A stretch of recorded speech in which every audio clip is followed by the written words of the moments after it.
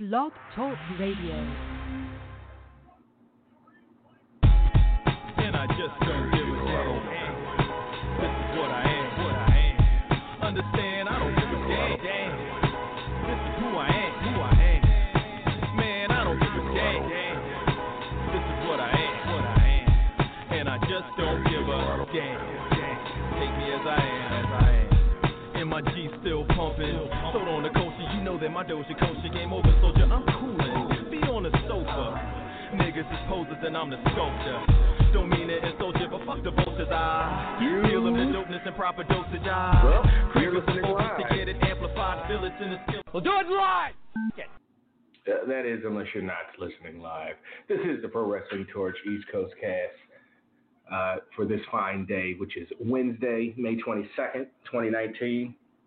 I'm your host, Travis Bryant, and joining me momentarily, anytime now, will be Cameron Hawkins, co-host extraordinaire. Until Cam joins us, let me go ahead and give out all of the pertinent information for contacting and interacting with this here show. If you want to have your voice heard on this show, there are two ways of going about that. First way, give us a call. Get in line right now or in the next hour or so. And get in line. We'll get to your call before the show is over. We'll let you get off what you got on your chest, questions, comments, all that kind of stuff. Hit us up on the Constellation line at 347-202-0103. Once again, that's 347-202-0103. If you can't call us live, the other way of having your voice heard is to drop us a voicemail. You can hit our voicemail line up at 415-787-5229. That's 415-787-5229. You've got 3 unadulterated minutes. You got questions, comments. You got a rant in you. There's the voicemail right there for you. Matter of fact, we have a voicemail from Brian in Phoenix that we'll get to in a little bit. So drop us a voicemail, 415-787-5229. You can always shoot us an email, an old school traditional way to contact somebody in 2019. 2019, yes, email's old school. East Coast Audio Show at gmail.com. Mailbag is always open, constantly being refreshed. Make sure you indicate in your subject line or somewhere in the body of the email that you are VIP or non-VIP. Once again, that's East Coast Audio Show at gmail.com. And Twitter, that's another way to get at us. Find the show at East Coast Cast, twitter.com/East Coast Cast. Find my personal Twitter at TrapLord. Find Cam at Seahawk. That's CEE Hawk. And the last bastion of Get At It, find us on Facebook. The Facebook fan page that can be found at facebook.com/PWTorch East Coast Cast. And we've got all kinds of stuff going on over there, articles and memes, and got this cool thing this cool article from Uproxx, I think, about David Starr. That guy's going to be a star. Pun very much intended. That guy's probably going to be like the new wave of wrestlers. In 15 years, we're going to be looking back at David Starr, and he's probably going to be the kind of guy that didn't get, because the first, unless you're just spectacular and undeniable, usually the first, whatever you're doing. Like to use an extreme example and kind of timely, since they're going back to Saudi, women can drive in Saudi Arabia now, and I'm sure it's just some kind of limited. You have to get like some kind of special license or what, I don't know. I doubt it's just a matter of getting your license and you can just drive. There's probably curfews and shit. I don't know. Look that up, please, for yourself. But the women the activists that made all the noise and organized and did what they could do to get that right for women to drive in Saudi Arabia are locked up and will probably be locked up for the rest of their lives. So it's hard being the first. And again, man, we're talking very different things, but still. But yeah, David Starr's he's a star. So East Coast audio. I'm sorry, Facebook.com/PW Torch East Coast Cast. Did we have any likes this week? Yes, we did. Scott Wagaman, and, Christopher Xavier, and I don't know if Chino and Ahmad were this week too, but I know Scott and Christopher. But thanks everybody for liking the page. Go share it on your timeline. Tag your wrestling buddies in it.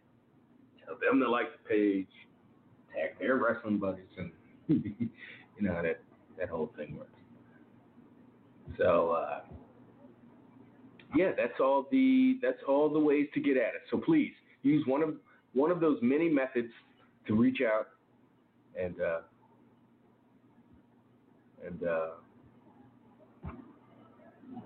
get at us. Oh, so and I just happened to be on the Facebook.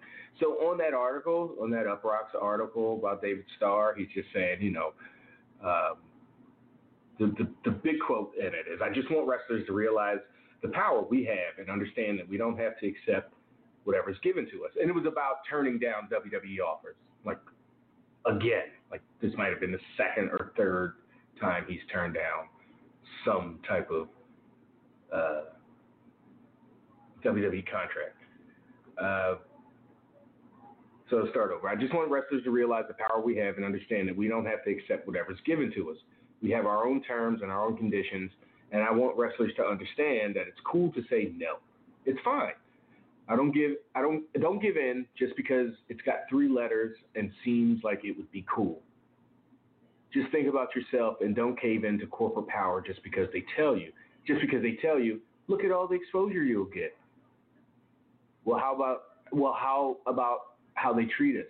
Well, how about you treat us right? How about a $1 billion corporation that's able to provide health care to its wrestlers? Clearly, they don't care." And that was, again, one of the main quotes in the article. And good old Colby Jack, loyal East Coast Cast. I don't know if he listens, how much he listens, but he's commented on the East Coast Cast fan page numerous times over the years. And his take was, "'Cause he's dumb, that's why." Well, so this is exactly like the idea that David Starr fighting against, just because it's got 3 letters and you'll have all this exposure and fuck offs like Colby Jack will get the tough shit about you.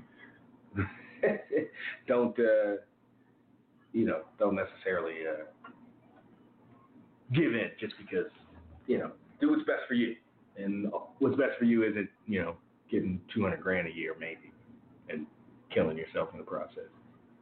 So anyway, it's a good article. Go check it out. It's a short Uproxx article. Those are always very concise. So let's go ahead and bring our co-host extraordinaire, Cameron Hawkins, onto the broadcast. Cameron, welcome to the show. What is going on, man? Not too much, man. How's everything? I'm enjoying you do the journalism part of wrestling journalism. That's impressive. What, yelling at our fans for having a different take than me? Yeah, no, just and actually, it's funny when you think you're yelling, you were actually just explaining where you were coming from and citing the source. I'm all for that. That's nice. Sweet. So everything's good with you. Where do we start? Where are we going to? What's the A story coming out of the last week in pro wrestling? Yeah, I think it's got to be Brock winning Money in the Bank. It's interesting. We've had a month of fans, friends, listeners basically telling us how they've tuned out of the show live. I think that there are a bunch of factors, most than one being kind of the wild card, which I think when people look at something as a Band-Aid, they respond to it as such. When they look at something as a hot shot, they do react to it. And so I think it caused people to tune out. But it seemed like everybody was watching Money in the Bank.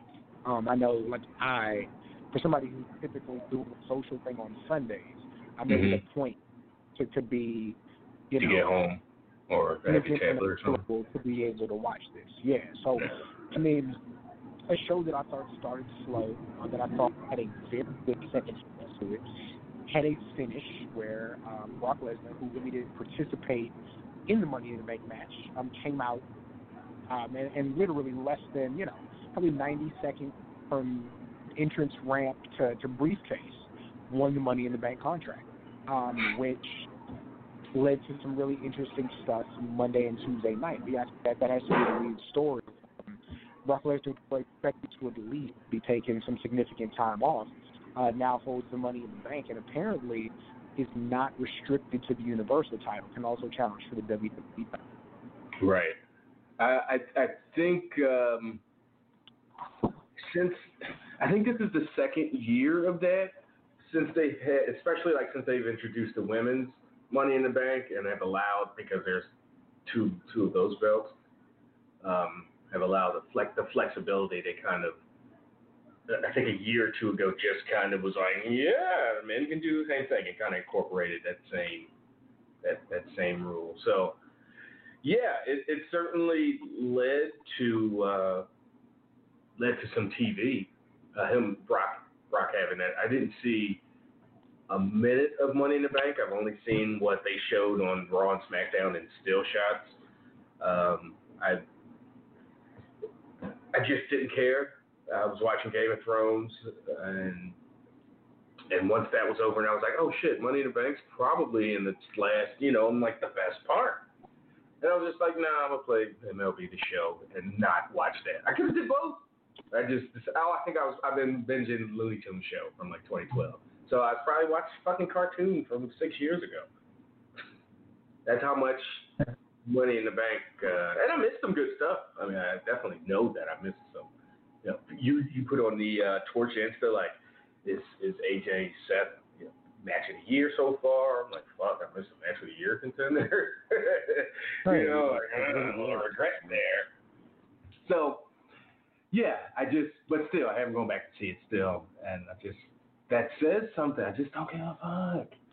I know I haven't listened to a Wade and Bruce and Todd in a bit, and about midnight, I was like, you know what? I'll find out what happened. And that was my way of following along. But yeah, I think I'm indicative of a lot of people. I have the damn network. I pay my damn $10 a month, and I just didn't care about, in their mind, one of the biggest pay-per-views of the year. Mm-hmm.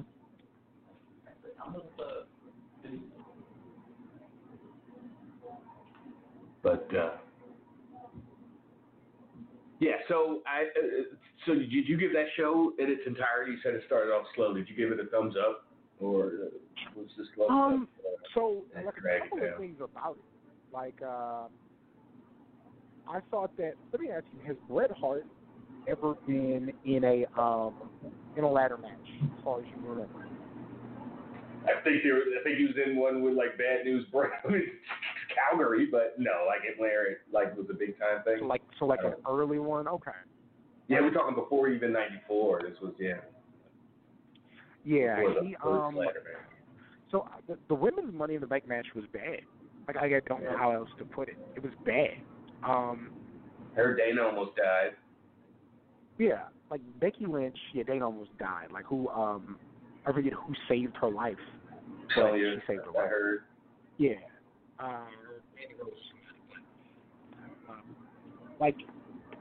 You see the gap in athleticism between Ember Moon and everybody else. And Naomi, who's absolutely athletic, does not have the polish of an Ember Moon or the control over her athleticism like Ember Moon. You know what I mean? Like, Sure. that match without a Charlotte, without a Becky Lynch, without a Sasha Banks is different. Like, as good as Natalya is, Natalya's not a risk taker. And there's nothing wrong with that unless you're in a multi-person ladder match. It just wasn't. Well, she would be like what you would have Big Show, Kane in those things, like or Mark Henry, like they're a base that are going to, people are going to fly around for. She's not that, but she's not. Yeah, like archetype, but she's not. That's what Dana Brooke is supposed to be. You know what I mean? Like maybe Dana Brooke a year or 2 years ago. That's what. Now she's super regular. She don't have her physique, which made her stand out. She don't have her muscles. I mean, and she's not a good wrestler. And now she's jumping off fucking ladders on in the Go Home show and whatever she did to almost die at the actual pay-per-view. So. And Natalya's just fine, just not. I mean, she's good, but not in that aspect. Like, I did not think that match was good, and I thought like Ember Moon being in it. If Ember Moon wasn't in that match, it wouldn't have been tolerable. Like, seriously. Was Bayley that bad? The eventual winner? Was she even bad in the match? Remember, Bayley didn't do a whole lot. Like, and Bayley's really good, but it's just, and anybody listening to this, you know that this is not me saying that women shouldn't be in the Money in the Bank ladder match. It's me saying that without the women who are on top of that card, without, like, a Charlotte would have made all the difference in the world, because that's what she is. Big, strong woman power wrestler who's athletic. Because Baron Corbin, who people are not high on, was perfect in that ladder match as the base, because he got to chokeslam Ali around and throw Ricochet around, like Drew McIntyre did. Like, they had the disparity in styles to where that really worked. I didn't think that match was good. I don't know what happened with Joe and Ray, if there was an audible because of blood. The first half of the card just wasn't good. And then and then probably the worst part of it, you follow up Ray and Samoa Joe with Shane and Miz, which was horrible. Like, it wasn't any good. But then you have, on that same card, AJ and Seth, which might be main roster match of the year already. I did think that Becky Lynch, now I'm forgetting her name, Lacey Evans. I thought Becky Lynch and Evans was good. I thought that how Charlotte came out after the match was great. I think that how that turned into Bayley winning the title, I thought that was really good. Sure. It only makes sense if Bayley wins, because they just have Charlotte come out like, we're starting this match now. And from what I gathered, it seemed like it was like she's forcing things and making this match start now, not a match or two later, and which leads to the Becky. Well, it leads to Becky loss, but let's say Lacey coming out and then the Becky loss and then Bayley losing. I could see if Becky just lost and there was no cash in. That's like, who the fuck is Charlotte to just come out there and get that match started? Again, I didn't see it. Maybe things played up. That's how I read it or heard it. Yeah. So I mean, you have AJ, their match of the year so far. Kofi with another really good performance with Kevin Owens. And Kevin Owens is always good. And then, like, the Money in the Bank match was really, really good. And Brock Money did not take away from that for me. Like, it was good. Like, that was a very, I think the second half of the show being good and it maybe having a match of the year makes the show overall a good show. Sure. Will I go back and watch it again? No. Nothing I need to see again. But yeah, Ricochet and Ali, like, I don't know what's going to happen with Ricochet. I thought him and Cesaro had a great match on Monday, along with a great Usos Revival match. But, Ricochet taking losses, hurt or not, I don't know what that means for him. I don't want Ricochet to become Dolph Ziggler. And then you get to Tuesday, and I think Dolph Ziggler had a good performance. I'm absolutely in the minority, but I thought that he was aggressive, and I thought his reasoning for doing what he did fits who he has always been as an on-screen character. It should have been I think I'm in the minority as far as the promo. Like, I didn't think, like, I thought the material and I thought the theme was good. I just thought the execution was just, like, fam, like, how, it was just over the top and like, I didn't believe he was breaking, like, emotionally or psychologically or whatever. I was like, this guy's putting on the thing. He's playing like he's broken, because it was just, there was no, I don't know, the voice cracking and it was me, like, is he on a fake cry? Like, what's going on? I just didn't buy it. Not because it's obviously fakey bullshit. I just don't think they'll pull that part of the return and shocking angle. I don't think he played that out well. But again, what he said, I love the context and the content of the promo. And he had there was no bones. Like, he wasn't even trying to front. Like, nah, man. He caught on and, loved him and cheered him, and he went on, and his first time getting a shot, won. Fuck y'all, that should have been me. Like, oh, that's relatable. It just was, I wish it was a little better on his execution. I mean, it's difficult when you look at the actual math of the situation. It's like, no, you had shots, though. Like, well, I think that's where it's the heel. That's why he's such a heel. Because because he's just obviously jealous, right? Yeah. Like, no, but I like that though. I like the why don't you love me? Like, I do appreciate that from him, because I think it taps into probably some real life. Like, he was in a position where everyone who claims to be a wrestling fan, not a WWE fan, but a wrestling fan that watches WWE, like, the weekend we were in New York for WrestleMania 29 or whatever, everybody was behind him. And then the next night, when he wins the title, everybody's behind him. And, he was the guy getting cheered during other people's matches. Yeah. Right? Like, where you go, that's not helping him, y'all. You think Vince is back here like, oh, yeah, I'm going to really take these fans.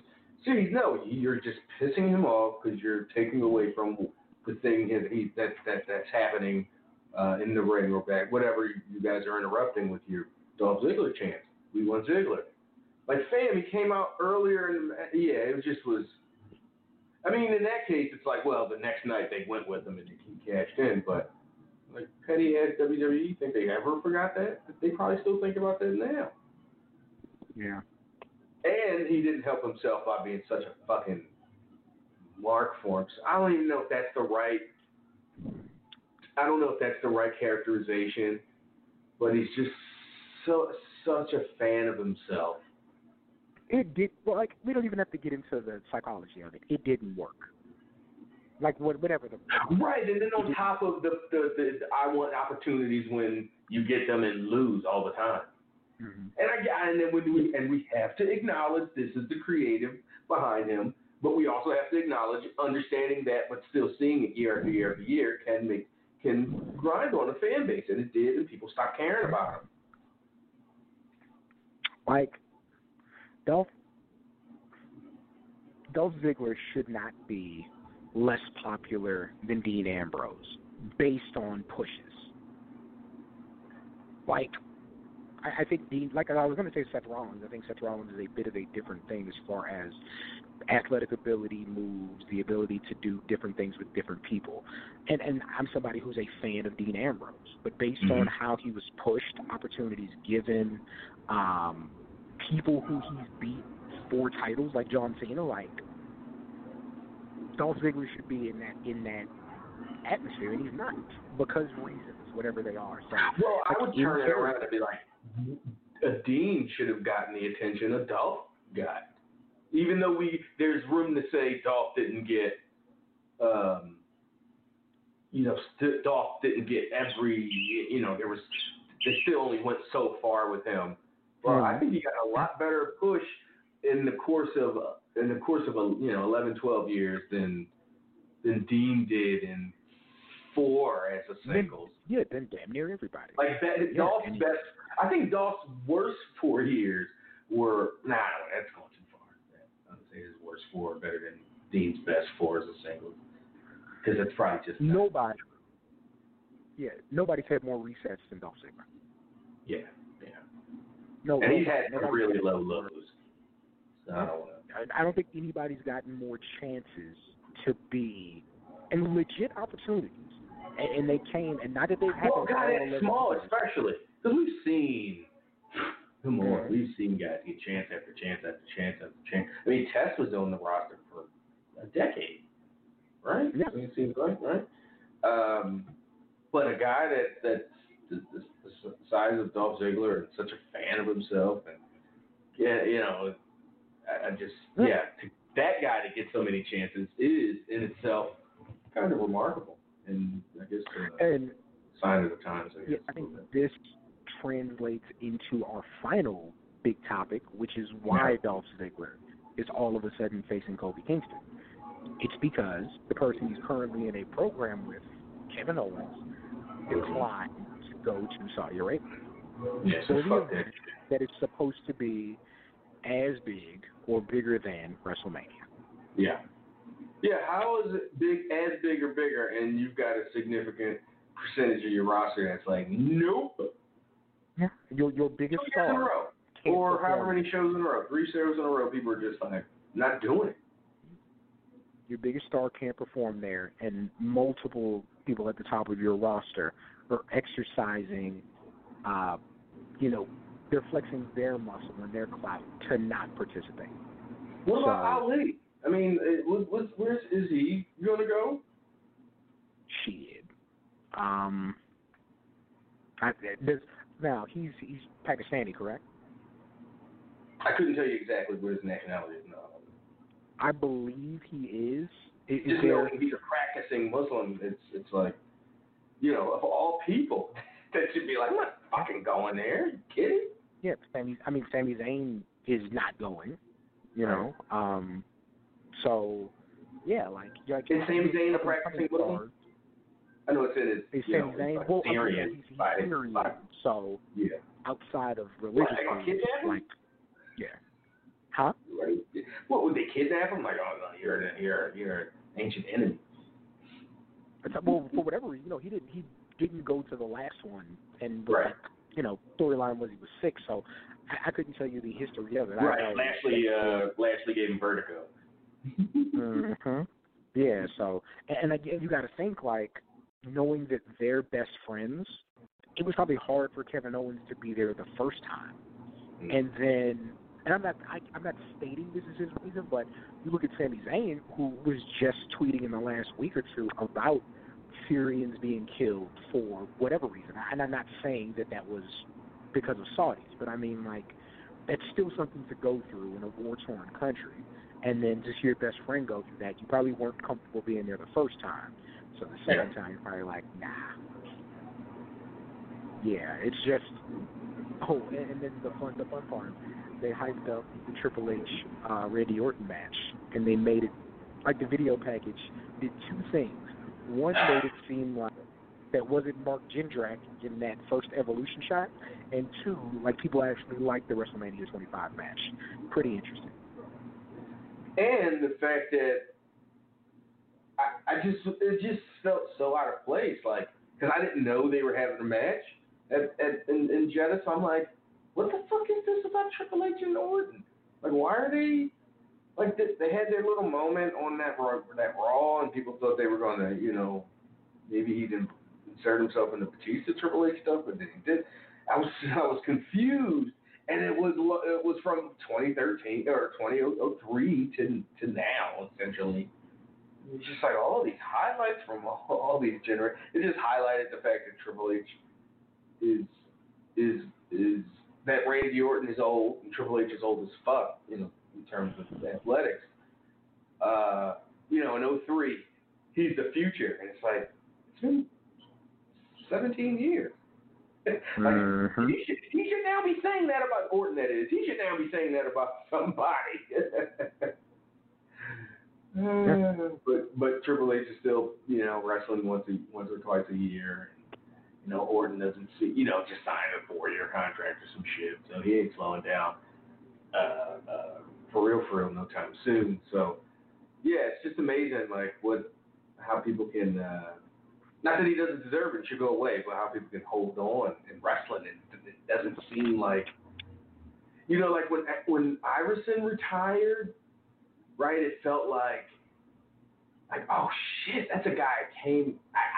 I got back into basketball at 16 years old because of him. So when he retired, when I was like 28 or whatever it was like, shit.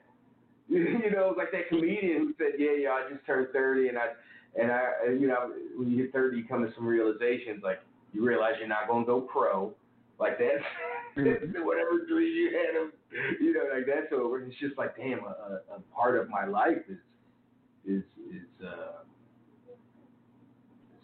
the past, and with wrestling, it's just you can be a damn kid, and then you're in your 30s, like, yeah, no, this guy was wrestling when I was, 8. So, yeah, that's a little aside. So, any fall through the cracks, or beyond, off the beaten trail kind of stories in the last week? Yeah, I mean, of course, it's Double or Nothing weekend. Well, for sure, but I can't believe, because we've got a voicemail and 3 emails about it, the damn 24/7 championship. So I'm surprised that wasn't in your biggest story of the week. I mean, I did the post show Wade on Monday, and my thing was like, if there was ever a gimmick for social media, it's this, because that thing can literally change hands. It's going to be the first time to change hands on Instagram. Like, it's going to.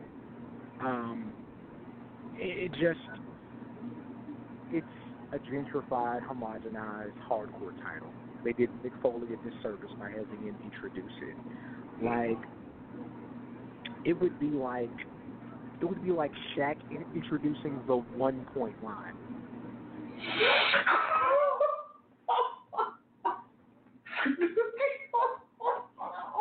Like, that's what it was. I'm trying to think where a 1-point line would go. Like, is it in the tape? But that's too. I'm trying to think of where a 24/7 title would go. Like, when you see Lashley and Corbin or Sami Zayn just standing there like, you goose, just kind of like watching these misfits fight over this nonsense. Like, what is it just makes it that much more absurd when you see Drake Maverick and Apollo Crews and friggin' the B-Team and Kurt Hawkins or whoever was, running after this thing. Like, what are you going to do when you catch it? Like, who cares? Like, you're going to be running from the mob. Why would you want to put yourself in that situation? For what? Do all 4 of the, or 3, it was first Titus, then Bobby, then Robert Roode, then Truth. So there's 3 champions in the first 2 days it's been around. Do they all get a championship check? It's absurd. It's absurd. Well, I mean, we are in the age of Cash App and PayPal and Venmo, so maybe they advance you immediately on your title victory. You lose it, they more. Just $25, and then when you lose it, they take $12. They send a request for $13 if you lose the title. Damn. Poor Mojo. Mojo, who they've been building up via video all these months, was front and center trying to get a piece of that 24/7 title. I almost tweeted, but I didn't. I was just like, fuck this. We killed. I didn't because I thought it was somewhat clever and I was entertained. But everybody else murdered the reverse battle royal TNA did. Like in 07, 06, whatever it was. They destroyed it. And I was like, we're seeing a reverse battle royal.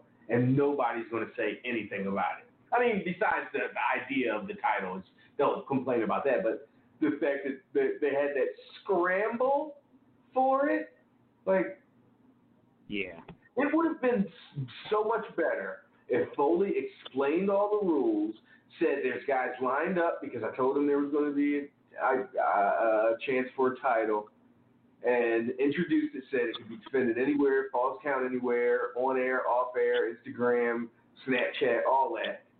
And when he says, and he lays that bitch down and goes ding, ding, ding, and no fucking body runs out there after it. Like, nah. Like, I'm cool.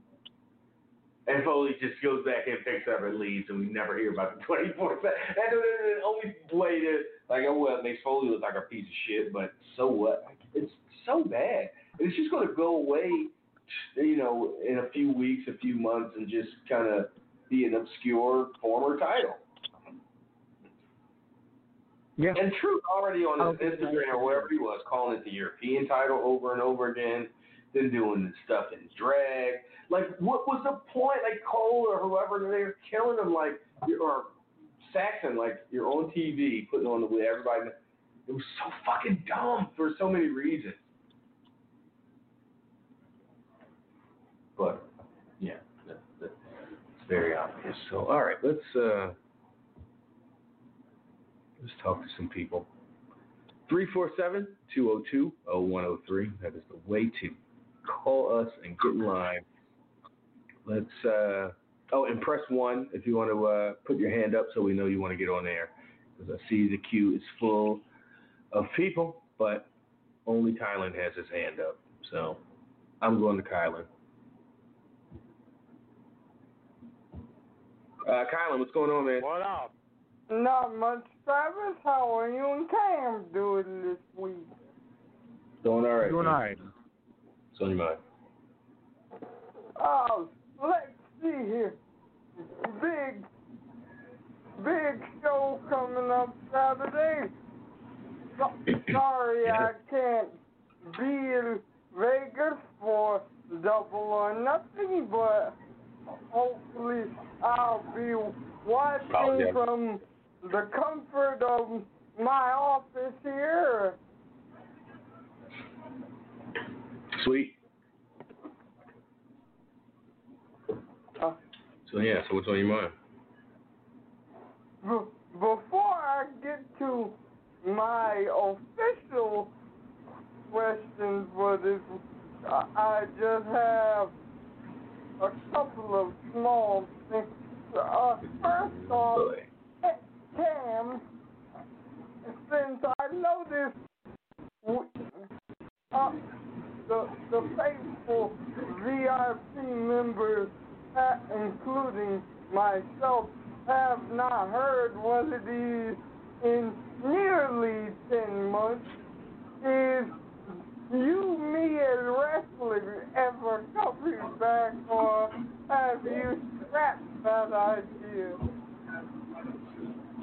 Yeah, it was really disappointing. The last one that I did that didn't record was with Stokely Hathaway. And it was just so fun. And it was, probably about a month and a half before he signed. It was a lot of fun. We talked a lot about Evolve. We talked about just like who he likes. We talked about who he doesn't like. We had to make sure in the pre-show we would talk about that. So that was just like the peak of what I wanted to do. And it's tough with the show, with the social media stuff, with helping out with the post-show, and then the stuff I do on my end, kind of sitting down and finding time to interview people. I think that's kind of evolved into other things. So maybe a different VIP show that's a bit less formatted. I'm working on something with Wrestle Circus right now that we were going to do before their last show that we're working on. So we'll see, man. New Year Wrestling might have run its course prematurely, but the fact that the last show was going to be the show and for technical reasons it didn't work out, I don't know. I'm a bit heartbroken. Oh, Okay, well, that's too bad. And Travis, to fill in some information on the Saudi Arabian women being able to drive deal, as far as I'm aware, up to this point, you do not have to have a special license to drive, but you do need to have a man in your car with you. Of course. In order to drive.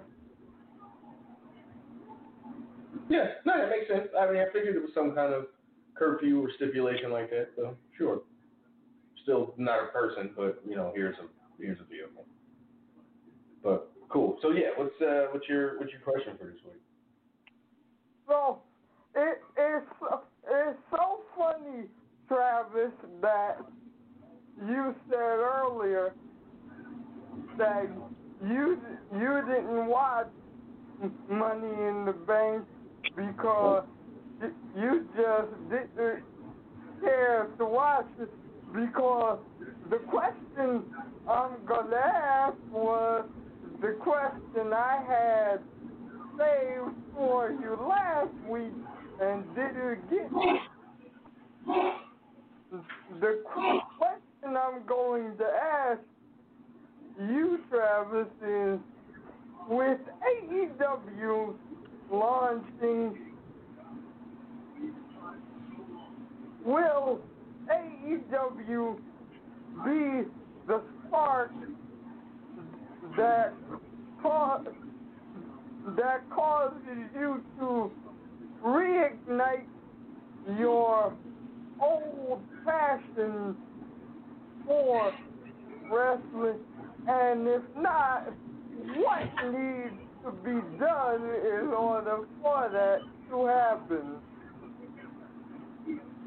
Yeah, I mean, AEW could be that. I mean, so far, like, I'm not, like, there's reasons I'm not excited for, overly excited for the Vegas trip. I'm excited. I'm getting to meet Craig and probably, and I think Dom's going to be, not probably, he's there. And probably a bunch of other Torch folks, and that part of it will be fun. But I'm not looking forward to spending money. That's just my personal stuff. But also, I don't know none of these people on the show. I'm not, as far as the AEW card itself, I don't care for many of those folks. I care in the way that I haven't been exposed to them. That's, not because of anything they did. So I'm going into it kind of just like, well, I'm here to see a show, and hopefully when I get there, I'll be blown away and it'll be great and whatever. But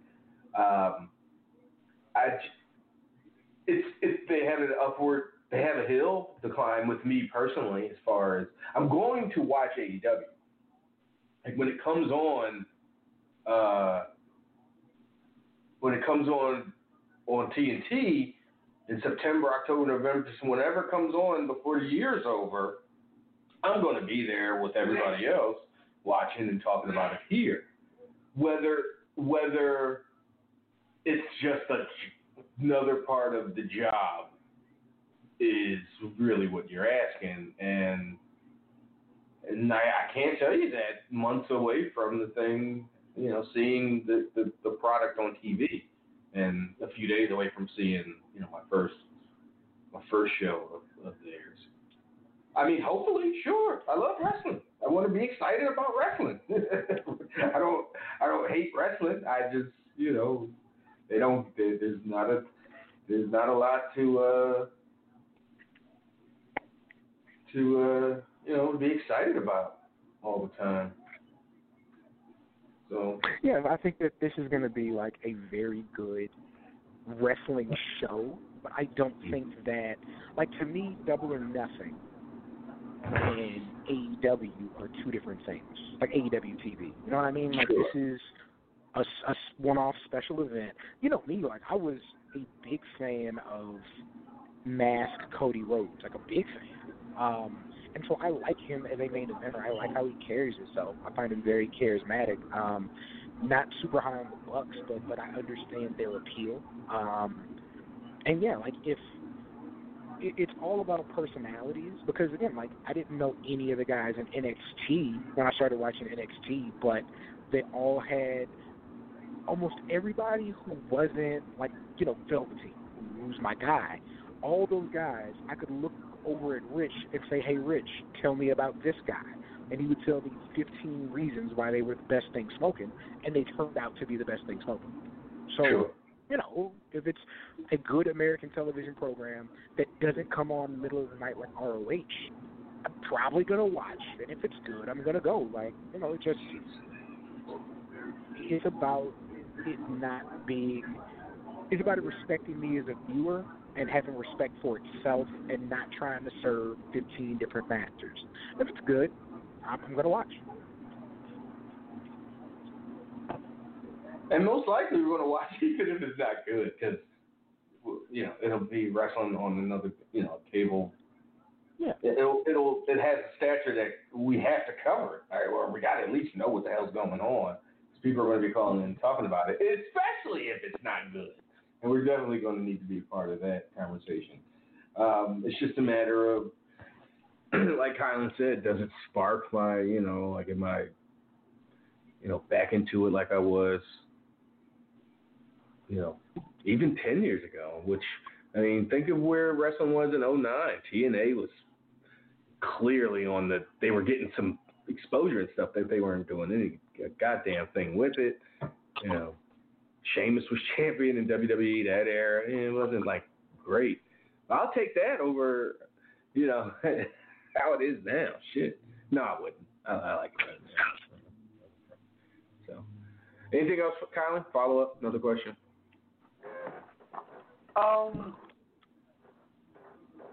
Who do you think will be Adam Hangman Page's mystery opponent at Double or Nothing, since it will not be Pac or Neville, apparently?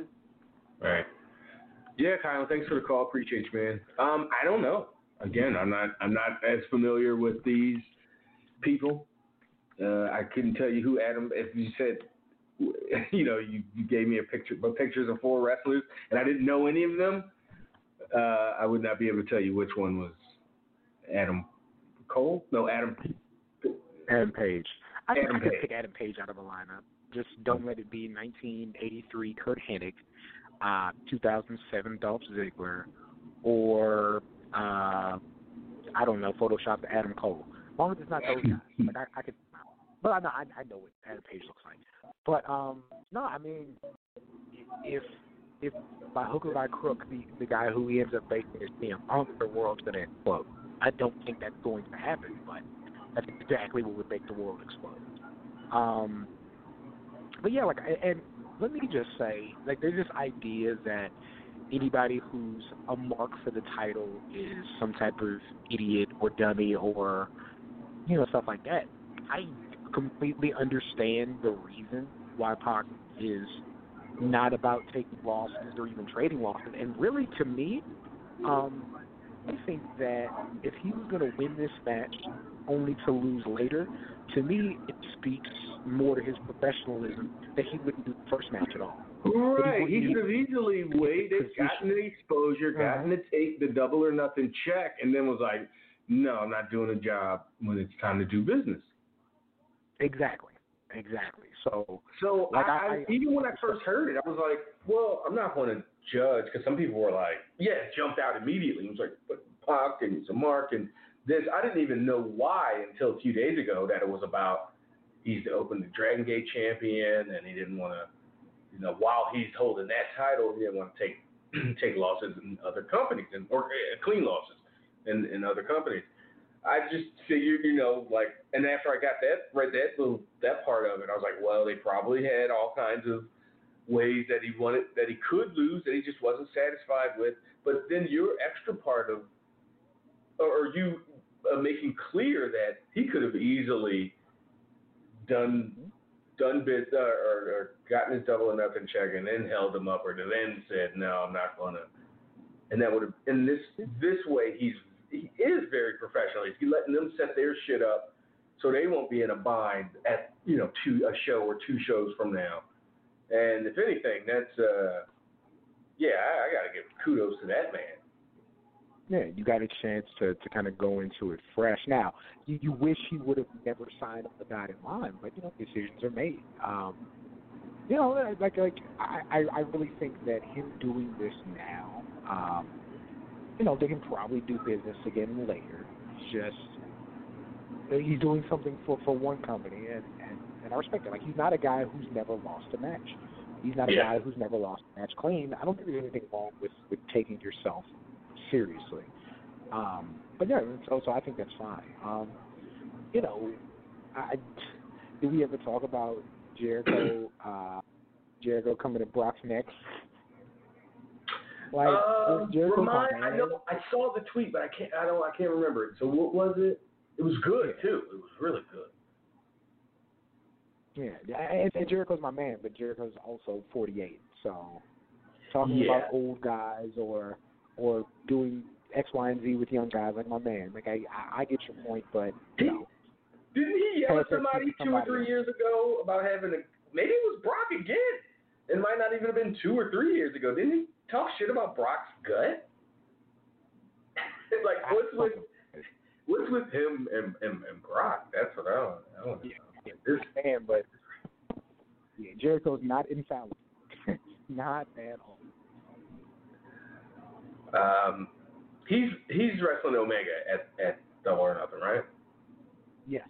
Mm-hmm. Yes. Yeah. That's the main event? Yes.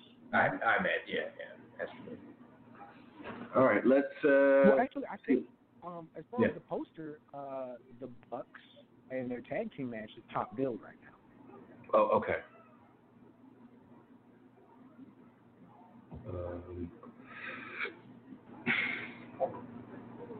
Let's before we get to Mike in Brooklyn, let's get to one of these 3. I think they're all non-VIP. So Jabron is up next, or up first. He's emailing out of Vegas. What up, fellas? 2 questions for y'all this week. Why does it seem so hard for WWE to give the Money in the Bank briefcase to someone new? I'm talking about on the men's side, or man's side, as he wrote. I feel like you put all this good talent in the match on Sunday and Brock wins. I thought the whole point of this, Jabron, no, I'm not even going to bust on his email because I'm just appreciative that he takes the time. So let me stop. I thought the whole point of this match is to shock us fans with someone different, to elevate a new wrestler and give them an opportunity to become a bigger star. Also to see if they can carry the title in the company as well. I know Cam said to watch the ratings as to when either the men's or women's would cash in, and shit, they still even let us get out of the show. They still didn't even let us get out of the show to cash in the women's briefcase. Well, they said they had that staggering fact that there's been 22 Money in the Bank matches. So when you do, it's not the worst thing to do different stuff. Like that, the fact they didn't give it to us a quote unquote up and coming person in the men's match. It's like, all right, well, they had plenty of years that, Edge or, Punk or somebody carried that title. That was an up and coming. That fit that mold exactly the way you're talking. And then because they didn't do it this year. Like, big deal. When Carmella won it, people weren't excited that a new act got it. You know what I mean? Like, well, so it's she was kind of not good. There was that. But still, though, like it's not just, to me, it's to further a story. Again, if you look at the initial one, I think that's the new blood build a character thing. But I mean, let's do our research. Let's see who the Money in the Bank winners are. Okay. And this is not me arguing against the point. It's really just me saying, like, it served different purposes, so we couldn't just say like there's one person. Let's see. Kane won one time. Mr. Kennedy, CM Punk won twice in a row. And Edge technically won twice in a row. Yeah, John Cena won it in 2012, even though that was for the was that? No, yeah, John Cena won it in 2012. Randy Orton won it in 2013. And then here's where we get two. Yeah, you have a Dean Ambrose, who I would say, as a singles wrestler, he's new. But, like, yeah, when John Cena wins it in 2012, I think you have a narrative breaker there that we're going to use this for different purposes. Well, Kane won it. You started it, like, you went from, it seems like you went from 2005 to the first few and then jumped to, like, 2012. Kane. Yeah, Kane, and then there was I mean, Bryan wasn't a main eventer yet. Del Rio, I think, was still. I couldn't tell you when Del Rio started or stopped. That's such a weird career arc. But yeah, Kane is. CM Punk winning twice in a row is a narrative breaker, I think. And again, I hope this is me not saying I'm not shitting on your email. I just mean like I think that's ideally it's for somebody who has not been in the title picture a lot to create a new story, a new narrative, a new rivalry. But it's just been used in a bunch of different ways that even this, I think that, like, somebody said it's basically like putting strapping a rocket launcher to a T-Rex. Is kind of what it's doing with Brock, and I don't mind that. Like, I always talk about Resident Evil 3 being so cool because Nemesis chased you all through the game. Like that's what this is. I think that's okay. Yeah, I'm right there with you, and you don't sound like you're. I don't think he's going to take it like you're. No, I'm not going to take it personally. Just to all the way explain my point. But yeah, Bayley won it on Sunday, and she had already been Raw Women's Champion. It was literally getting her the last title that made her probably. I don't know if anybody. I mean, there's going to be another Women's Grand Slam winner because I think the way that those titles work, like, in Ember Moon. Yeah, Charlotte's going to win team with somebody and win. Same with Sasha Banks if she comes back. Yeah. Alexa Bliss, certainly. Yeah. Yeah. But Becky's going to win a tag title. I wouldn't be surprised if Charlotte and Becky win those women's tag titles together at some point. Yeah. Making them Grand Slam champions at the same time, together. Yeah, I think that Rey Mysterio is the last men's Grand Slam champion. I don't think we need another one. Well, actually, we do, but it's because the 24/7 title is defunct in 6 months. Because I don't think anybody who's had all the titles is going to win the 24/7 championship at any point. Could you imagine if Brock won the 24/7 championship and showed up literally everywhere and just took naps in the locker room daring somebody? Nobody fucked with him? Fantastic. Yeah. That'd be great. Yo, I remember for the hardcore title during the 24/7 rules, somebody was getting a massage. It probably was Crash Holly, and somebody tried to get a ref in there and like on the sneak tip, like put their hand on his chest, and the ref was like, "What? Dude, wow. Crash kicked out his two like he tweet game." But I was 19, and it was novel, and we hadn't, there was such creative things to do with it in 1999 or 2000 or whatever the fuck that thing was around, and now somebody's put up a meme and was like the Benny Hill Championship, WWE Benny Hill Championship. Man. Like how is Christian or how is Truth just going to well, they tweaked it by having him hide in the trunk, but they had Christian lose it at one WrestleMania or something where it changed hands 17 times that night, and at the end of the night, somebody beat Christian and drove off in their limo with it, and it was just like, again, it was cool and funny, 2000, 2001, whenever it was. But in the 2019, it's just, 20 years older, and it's just we've seen it already. It's not novel. It's not funny. It's just making everything else look fucking stupid. Oh, the third hour in Raw is going to be chaos. Like, no, it's not. Shut up. And you really think that's going to get you to tune in next week in the third, or to make sure they don't tune out after 2 hours? Or they're delusional about the way they're going about trying to level ratings or turn things around. It's fucking baffling. Baffling. It's like AEW's isn't even a thing yet. Even though Stephanie McMahon said their name in the locker room during one of their big rah. Every few months we have a big rah all locker room, all hands on deck speech. They never talk about, all those years in TNA and Impact were kind of right there. They never said their name. They definitely never said their name on TV. Now they've done both. Well, they didn't say their name, but they acknowledged them at the Hall of Fame, and then Stephanie is saying. So you would think none of that's going on by what their TV looks like. They're still just like goofing off every week and doing bullshit and not even throwing a Hail Mary, because with a Hail Mary at least you have a chance. Like that's the point. It's a prayer, but it's a chance.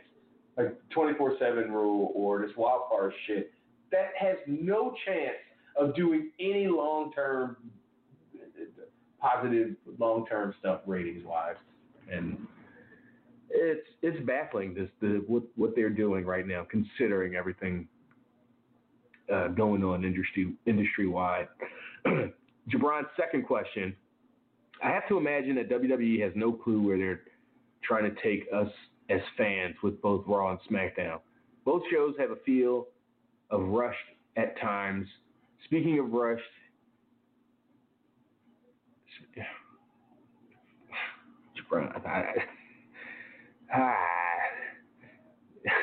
this is okay.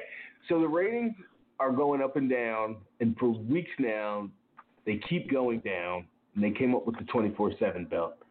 What was this supposed to do for the ratings? Because most of us think, okay, I kind of just already answered that before I even read your thing. So, yeah, no need to.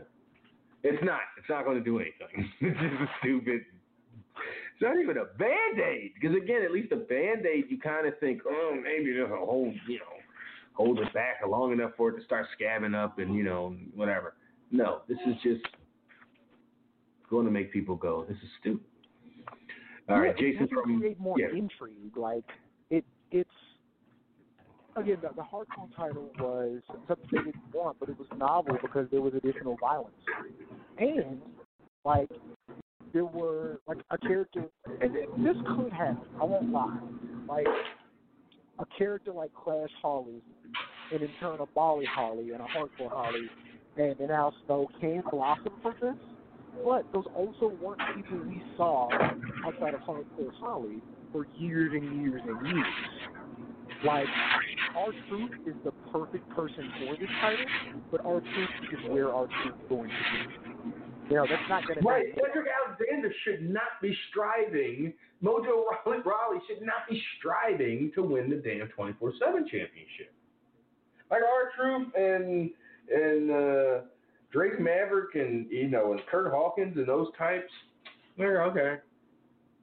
But just like character-wise, like you would, if you were to ask Cedric Alexander, why did Cedric Alexander want the 24/7 title? Could you, if we were interviewing him right now, we're like, Sid, well, why does the character Cedric Alexander want the 24/7 championship for? Ain't no fucking way he'd be able to give us any kind of competent answer that we'd be like, oh, okay, because he don't even know. I mean, he like I said earlier, what is the 24/7 champion? What's the motivation for anybody wanting to win that thing and have everybody chasing you around at your hotel and at the damn airport and on Instagram? You can't even, Truth, I'm in the middle of nowhere. He just had the tight shot. He's probably like in his backyard in front of the tree. He's trying to make it look like he's in the middle of, or somewhere high. Yeah. Yeah, so anyway, thanks for the email, Jabron. On to Jason from Orlando's email. What up, East Coast Cast? When it comes to this 24/7 title, I just need to know the whys. Like, why would any wrestler want that title? Want a title that makes you a moving target 24/7? Also, what are you the champion of exactly? Why should the audience care for this title when everyone's going for it has been made to look like a joke? It's really the schoolboy championship because you can't use trash can lids or table or it's not going to be hardcore. So it's the damn roll-up championship is what it is. Back to the email. So unless they turn the Raw tag division around, I don't see the need to have another joke division. I haven't watched the product in a month. I've just been keeping up with WWE because of Torch. So maybe this title works better in context. Maybe not. Thanks, guys. Nope. And I'm sure if you heard your email, you've been listening to the last half hour of us. Yeah, no, ain't no context. You got the context, I'm sure, that was whoever Wade's hotline or whoever's Raw recap, you and Wade on Monday. I'm sure y'all no, you don't need any additional context by seeing it. I think they did a fair, accurate job. And I didn't even hear how they described it, but I'll go that far. Everybody so, felt the all same those way. Whys are legit, Jason. Go ahead, Cam. You got it, Cam. Oop. Did we lose Cam that quick? Yeah, my fault. So yeah, I mean, we got all the the initial reaction out of the way. And again, like people who call that show, and not that our callers are just all 17 years old, but they skew a bit older, so they were probably adults when the hardcore title was out. So whatever. So like we were, or at least like I was an adult, like 19, 20, in the early 20s, kind of. Yeah.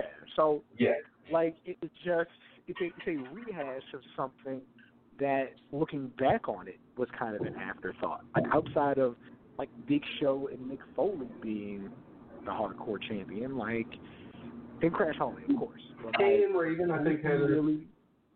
Yeah, hardcore match at WrestleMania with 17. really anybody, and the fact that it was, again, there was a scramble for it. Again, one of the dumbest things about the XFL was a race for the ball for control of the coin toss.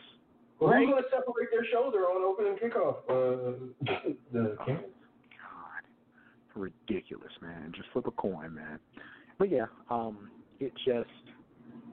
Whatever it was going to be. I mean, it could still be good. Again, you have an R-Truth, you have a Rockstar Spud, you have a Stokely Hathaway waiting in the wings. People who can create content for it to be interesting. But if it was me, the 24/7 title would never be on TV. I would and I'd probably have a writer control it, but I would have a select group of guys who are actually competing for this thing. And it would be guys like R-Truth, Stokely Hathaway, and Drake Maverick, and whoever else occupies that, probably maybe even EC3, like the people who occupy that lane of social media that are very engaging and get the likes and the retweets. That's what I would let kind of deal with this. It would be a fun side thing, but I would not use TV time on.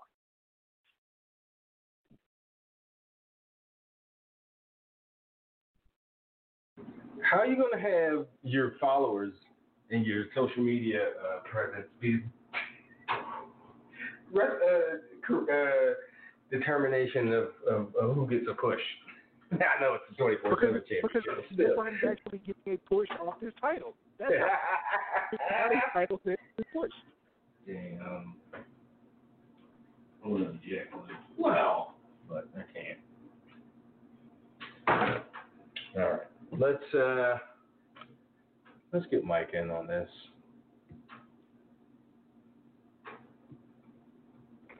Mike from Brooklyn, what's going on? What up? Fellas, Trav, Cam. How am I sounding? Can y'all hear me? Yes, sir. Yeah, what's going on? To impose on y'all on this garbage WBC. Yeah, it's this replica. No country's title. Yeah, it looked like a cross between the Mike Tyson WBC title with the old 84 Intercontinental title and the old 84 WWE title that Hogan won from Iron Sheik. And the old Trash. Abraham Lincoln one-set coin. Garbage. Yes, it does. Trash. But to impose on y'all, I mean, y'all said it all, but I'm going to say this one thing. I can see them, and I'm off that after this, I can see them trying to make Drake Maverick the next Crash Holly with that title. Because they ain't got an original fucking concept to save their life, so. And he's the smallest guy. Like, and for the life of me, it's bothering me, fellas, but I think it's going to happen the way this shit looking. I believe Brock is going to challenge both. Oh, wow. Somehow they're going to put some slippery shit in there to where he can challenge both guys. When you get back to one champion. Right. So by the time the Fox thing come around, you got one definitive champion, which will probably be him. Like the shit with him, I mean, the pay-per-view was beautiful. I was thoroughly enjoying the pay-per-view up until that ended. To me, it's almost like a reach, a cry for help. Like when they put the title back on Hogan at Mania 9, you know, when it was Brett's moment and they had him beat, you know, squash Yoko like quick. Like it's just a reach for me. It's just like, come on now, this guy hadn't mean shit since probably 2014, 2015 to your business, and it's like he's the drawback. It's like, oh shit, not working. Let's go back to him. He's part of the reason, you know, he's part of the problem as well, to me. I would love to elaborate on that, guys. I actually do have to go. I'm going to have a great rest of the show. Trav, you travel safe. And Mike, I'm sure we'll talk soon. But I don't disagree with what you're saying. But we'll catch up, guys, later. All right, Ken. All right, well, to close out what I was saying I feel like Drake Maverick probably somewhere down the line is going to be the Crash Holly of that 24/7 title, because he, you know, the comedy shit. But what I was angling, getting at. They haven't even given Drake Maverick. No, I'm just saying they haven't even given Drake that kind of Is he that guy? Is he the funny guy? I ain't seen him do nothing funny since I don't watch 205, so. I mean, you know. I mean, once Vince figures out that he was a comedy actor. Oh, he peed on himself that one time, so I guess they do. Yeah, that's right. Yeah, because you're doing, once he finds out you're a funny guy, you're a comedy act for the rest of your life. So, but yeah, what I was saying, what I was angling, what I was getting at is that I feel like, so, you know, Money in the Bank was a damn solid show up until the end. And what I mean by that, I said they giving to me is like they going back with the Hogan in '93 treatment when he came back and fucking big dog bread and, you know what I mean? They put the strap on him and they went nowhere. Yeah. And with that being said, I feel like that you would almost see it. I don't know if they, you know, they might switch courses. I'm not saying it's definitive or I know anything, but I feel like as though that Brock is going to keep, is some way they're going to find a loophole for him specifically to cash in on both guys. What? Well, no. If he beats Seth and Jeddah and cashes in on Kofi later, either later in that show or just later in the year, he can have both. So they don't have to create a loophole. He can just beat Seth in a title match and then cash in on Kofi. Because ain't nothing stopping him. You know, he still got the briefcase if he's the Universal Champion. And how Paul Heyman, you know, was describing it as the undisputed world Universal Champion and all this other shit. It's, you know, it was a head scratcher. It's like I kind of sort of see them getting back to one title by the time Fox comes. So you have a definitive guy that can go on both shows, that can appear on both shows. I kind of see it almost going that way, in that direction. And it's like, who, what bigger name do you have to go in the Fox as your champ but him? But I mean, like, his impact has dwindled. He hasn't meant shit to, business since about 2015. Like,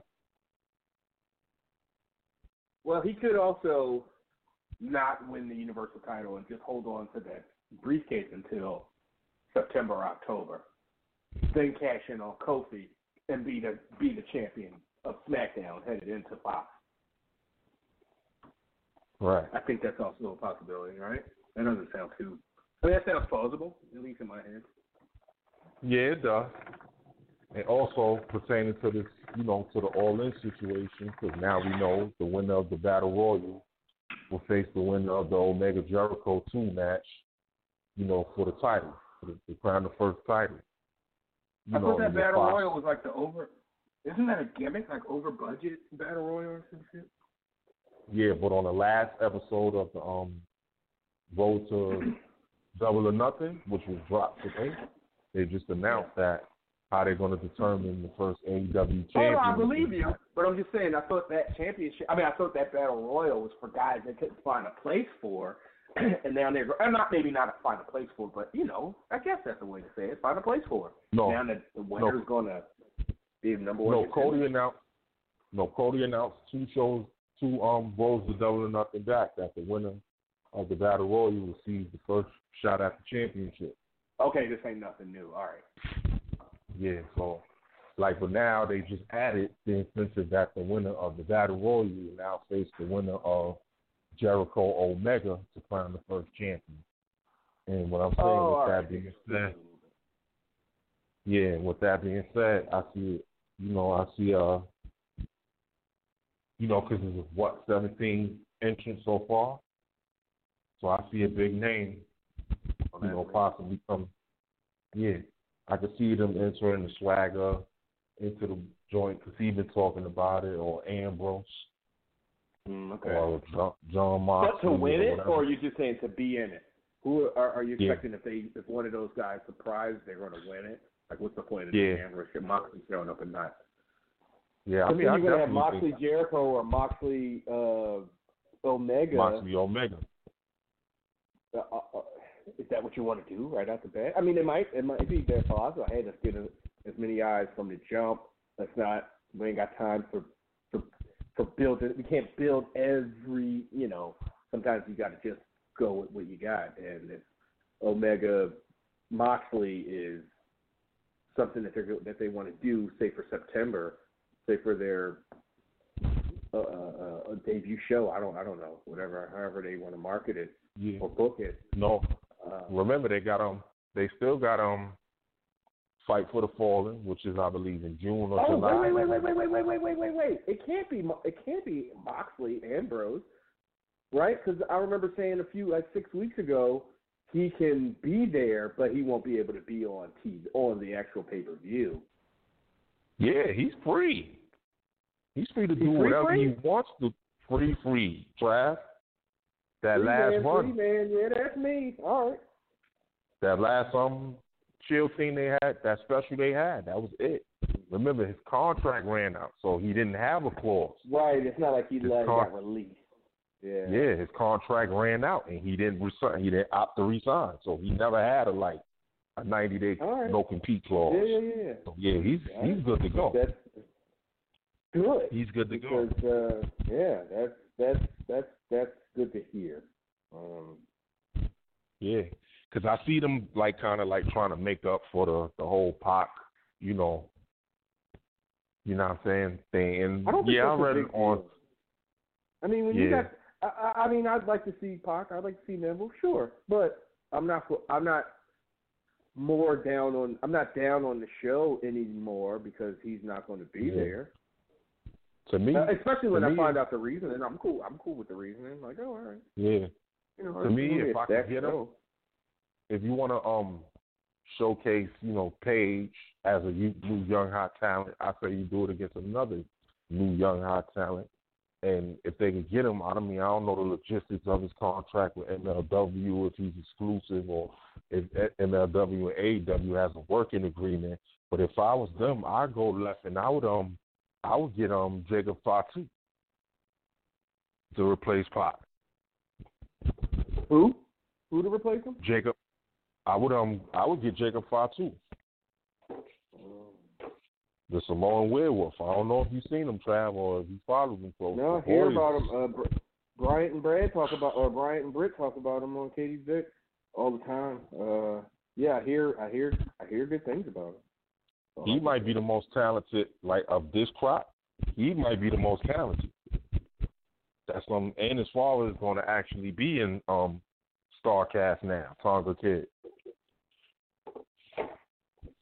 So he's like direct cousins with the Uso, with the Uso brothers and, those guys. That's Tonga Kid's sons. And Hold up, Mike. Darrell says he's not free. Dave, I guess Meltzer. Dave said he wants to be on the show and not taking bookings till after he finished shooting the movie he's shooting now. Yeah, he's doing the movie, but I didn't say he's going to be on the show, but he's doing a movie. Right, I threw that in there, to be fair.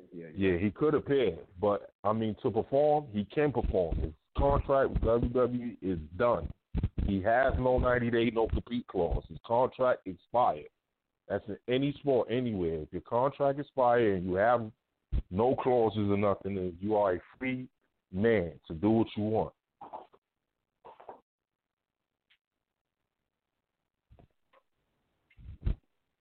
His contract expired actually April 12th or 15th or something like that. Okay. Yeah, remember Wade broke the news shit back when, in December? Yeah.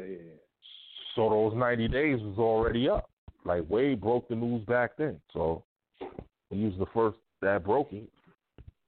And that was probably in that time.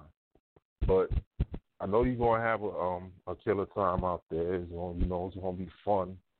I know one particular match that I'm looking forward to is still in the show is the brother versus brother deal with Cody and stealing the show. Wait.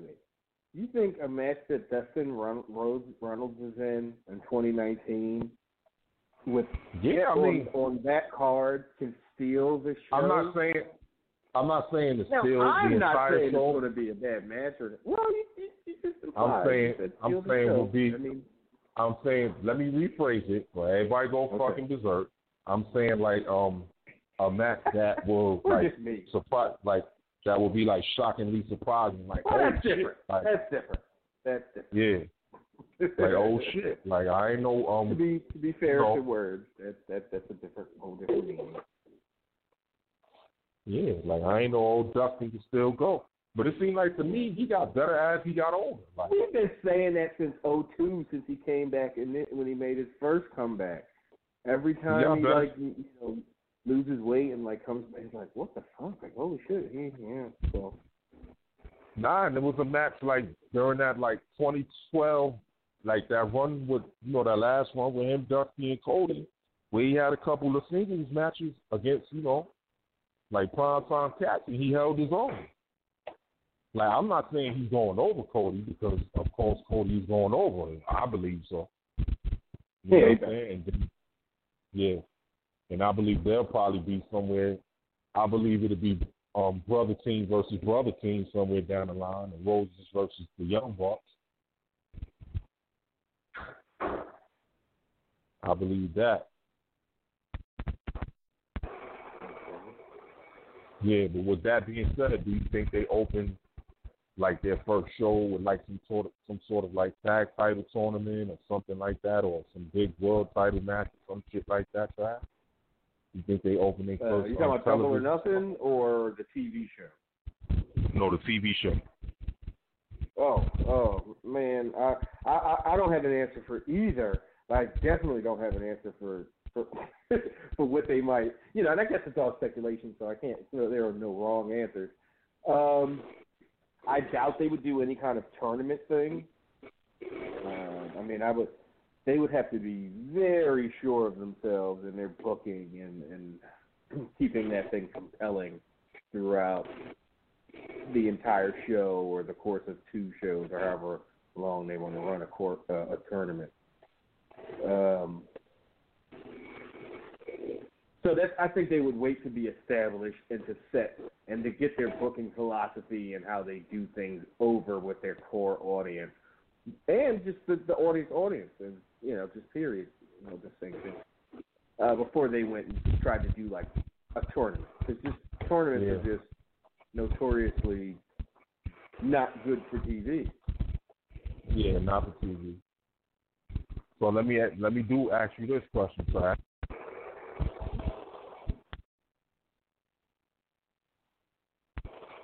Trav?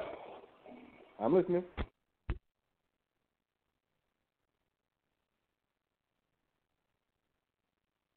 Are we losing Mike, or are we losing me again? Oh, there's Mike. I hear you. I hear you rustling around. No, I said, what's the amount of titles you think they should have? Because as we see, all these added titles and all this bullshit in WWE don't mean nothing. They're up to about what? How many titles? How many singles belts on TV? You got the 2 worlds, the 2 mid cards. You got the you got the cruiserweight. You got this 24/7 garbage. What's that? 6 titles? That's 6 right there. You got the women's tag. And that's not even counting. That's not even. I was about to say that's not even counting. It's 8 if you count the 2 women's world titles. Yeah, so, to me it's too many belts. So you have 8 single titles in your company across 2 shows, across 5 hours of TV. You have 8 championship titles. Really 7, because that 24/7 shit is probably going to be gone in 6 weeks. It probably should be. Probably should have never made it to TV. But yeah, still 7, 8 titles. That's a lot. Yeah. So how many titles do you think AEW should have? I'd say a world title, of course, a tag title. Maybe like a TV or I think they should do it like NXT did it. Like introduce your 2 titles, your big title and your tag title. There's no need to introduce a mid-card title for 6 months. NXT waited 4 years, but so they could at least wait 6 months to a year. Because they like to echo. I guess they like to echo the sentiment. Tony Khan, the owner, he's a big proponent of like Mid-South and NWA wrestling. And I mean, although NWA had a bunch of titles, in the heyday, they all meant shit because they put them on guys that could actually work and hold those titles. But I don't think they should have a AEW title, AEW TV title, AEW International Intercontinental title, or AEW Mid-South. I'm quite sure they're going to give the junior guys, the guys for the junior division, because I believe they're going to want their junior division, to rival that of, loser pins, like junior division and things of that nature. So, like I said, it's a cool ride. As for Viceland tonight, they got extended cuts of the Dark Side of the Ring series. So it's like a whole hour of shit that they didn't show the first time, starting with Macho and Liz, and then they got a special. So it's going to be like so they're going to focus. They're going to have behind the scene or whatever extra footage from the entire run, not just. They're not just going to show they'll show across the board, right? It's not going to be like, this is the extra Macho Man stuff we had for a half hour, and that's the whole show is the extra that. Yeah, no, it's the extended version. Yeah, highlights of all the extra stuff they have from all the stories. Yeah, it's more like unseen, unheard interviews from other people. like an extended thing, and then they got like another show called The Wrestlers coming on like right behind it. Highlighting I think like a couple indie guys, and I believe Gabe Sapolsky. So we're probably gonna highlight Evolve. So yeah, like they getting real like wrestling centric over there at Viceland, because they did say that Dark Side of the Ring did like they brought in numbers on the network. They're seeing like what the fuck moves. I don't think they want to. I think they learned, or hopefully they learned a lesson with Jesus and Mero. Yeah. Right, like Jesus and Mero brought them that channel. Yeah. Probably more eyes than they had seen in the 2 years before. And I actually and then they didn't want to pay him.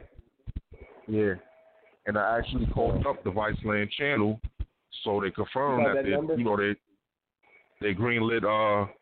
It's I gotta look through my phone. They greenlit season 2 for it. Like I was saying, they did. They definitely did. I heard Cornette. Yeah. Brian last time. Yeah. Yeah, they say about the fall, like maybe the fall or something. We had Dutch Mantel on the last episode, on the last Cornette podcast, and they were Dutch was the narrator for episodes 2 through whatever 6. So yeah. Ty Dillinger's going to be at Double or Nothing, so I know when to take a piss break. Yeah, Ty Dillinger. Oh yeah, Ty Dillinger. Ty Dillinger. Yeah, well, I looked at the latest Being the Elite and the latest Double or Nothing, and it's like, yeah, they geared up, they're ready. Everybody in transition, and also Jericho is going back to New Japan for Dominion. He's challenging Okada for the title. So I don't know. They might get that W to Jericho to have him strong. And I was thinking about that too. What's your thoughts on that? Do you think if they can't, if they don't want to rush and they want to build to, like they want to give Kenny Omega like a purpose, a build to the title, you think they put it on Jericho to go into the TV show with?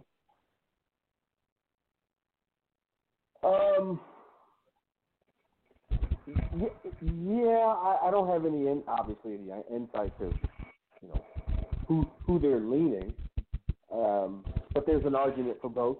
There's definitely an argument for why you should put it on Kenny Omega. The young guy up and coming. The new thing that can bring new eyes, and if he's feuding with somebody like Jericho, who people know and respect and beats Jericho, then he means something and blah, blah, blah. But there's also something to say, well, Jericho in that top spot, at least for your first, 3, 4, 5, 6 months. Bring some eyes to your product. Have Kenny Omega, build to the big, match or rematch, part 3. Omega won the first match, right? Yeah, Omega beat him. Right. So it's the rubber match in February or whenever they do it could be a big deal. Right. That's what they could have during WrestleMania season, let's say. Yeah. Or whenever, whatever the build to what's going to be, whatever their marquee or big, Starrcade WrestleMania show deal going to be. And also, I could see, like in a perfect world, I could see another scenario. Punk come out in that mask as one of the entrants in that Battle Royal. You know what I'm saying? He wins. Jericho wins. Then you have Punk and Jericho at the pay-per-view, which I think that's going to be pretty much their signature pay-per-view, being that it was the first one that's in Chicago, because it's back in Chicago again. You have Punk go over, and I guess you could build Punk and Omega, so whatever their big show is going to be. And then you got Jericho and Cody, because you can see that's definitely going to happen somewhere down the line. If you saw the last Road to Double or Nothing, the interaction with Cody and Jericho. Yeah, so I could see, if Punk decides he want to come back. You know. He's definitely a wild card. You know, as far as like, if he shows up and is wants to be a full-time wrestler, that'd be great. Yeah, and then with the concept that Tony Khan is saying is that he's not trying to burn his guys out, so they're not going to be working. You know what I'm saying? Like 200, 300 dates a year. Yeah.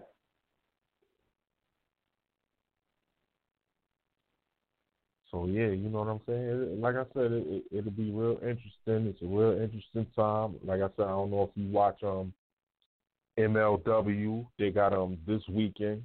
If you get a chance, they got the finals of the National Openweight title with Brian Pillman Jr. And I see him being a fixture on AEW TV as well, in the future. Brian Pillman Jr. Isn't he pretty green? Huh? Isn't he pretty green? Is he what? Green. Is he kind of, he's actually gotten. Yeah, he's actually gotten a lot better. Yeah, he was green at first, but as the months go on, it's like water to what I'm saying, to a bathtub. Like he picked it up like pretty good. He's in the finals. Mr. Water. That's how it goes. Yeah, he's in the finals against this guy named, I think he'll be a star too, but to me, he's just too, like, if you see this guy, he is Triple H circa 99, 2001. This guy named Alexander Hammerstone. Okay. You know what I mean? The Professor Rich, I definitely know he could pull you in about him. But everything about this guy is Triple H circa 99 to 2001. The look, the bill, everything. Yeah. Everything. So he must have grew up a Triple H fan. Well, I doubt he could make his pecs do Triple H. Yeah. Make his body like Triple H. But no, I got it. I mean, even almost down to the tights. Like, it's like he's like it's like he's studied the game pretty much.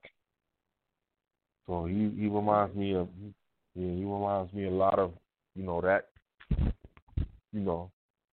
that era of Triple H right there. But yeah, to close out with you, Trav, what's the deal with this with the direction they're going on in NXT as far as like everything. And that's all I got for the night, Trav. Yeah, man, appreciate you, Mike. I mean, wait, let me get you back on here. What do you mean? Be specific. What do you mean? Just kind of vague. Just the direction in general. Yeah, I mean, as far as like the title feuds and shit like that. With 4 teams with this tag team. This four-way match. Do you think they finally give Street Profits they just do, or do they give it to the Forgotten Bums, or you know what I'm saying? Like, yeah. Yeah, no, I got you. I think that you're in good hands. I mean, NXT is cruising right along. There's no. They're NXT. They're going to be solid at the very least. And most times they're going to be very good. And they're somewhere in there. I'm looking forward to this Velveteen Experience thing that they're going to do tonight. I don't know if that's I assume it's going to set up some kind of angle or somebody's going to do something during it. I don't have much of an opinion on the tag titles because, I wasn't a big War Raiders guy and I don't much care for, I like the Street Profits, but, the tag division, there's been so much better. Again, I don't want to really integrate this tag division now, but it's just not, the Velveteen Dream stuff's happening now. But it's just been in better shape. But everything else, tag division's fine. I don't even want to make it sound like it's bad. War Raiders are good. I just don't. particularly care for him. And Johnny Gargano on top and Velveteen doing his thing. Everything's solid. Everything's better than solid. Women is maybe another thing that could get, some more focus, like what's going on with them. Thinking about the last couple of weeks. I remember women-wise, Vanessa Bourne got a win, and Aaliyah was with her last week. So far, I haven't seen anything on this episode. Oh, Bianca and Mia Yim had a confrontation last week, so that might actually be the wrestling main event this week. But yeah, I don't know what's up with Io. I don't know what's up with Shane. Shayna and her squad are doing their thing. It's kind of got them on a bit of a cruise control kind of thing. Let me get back to the emails.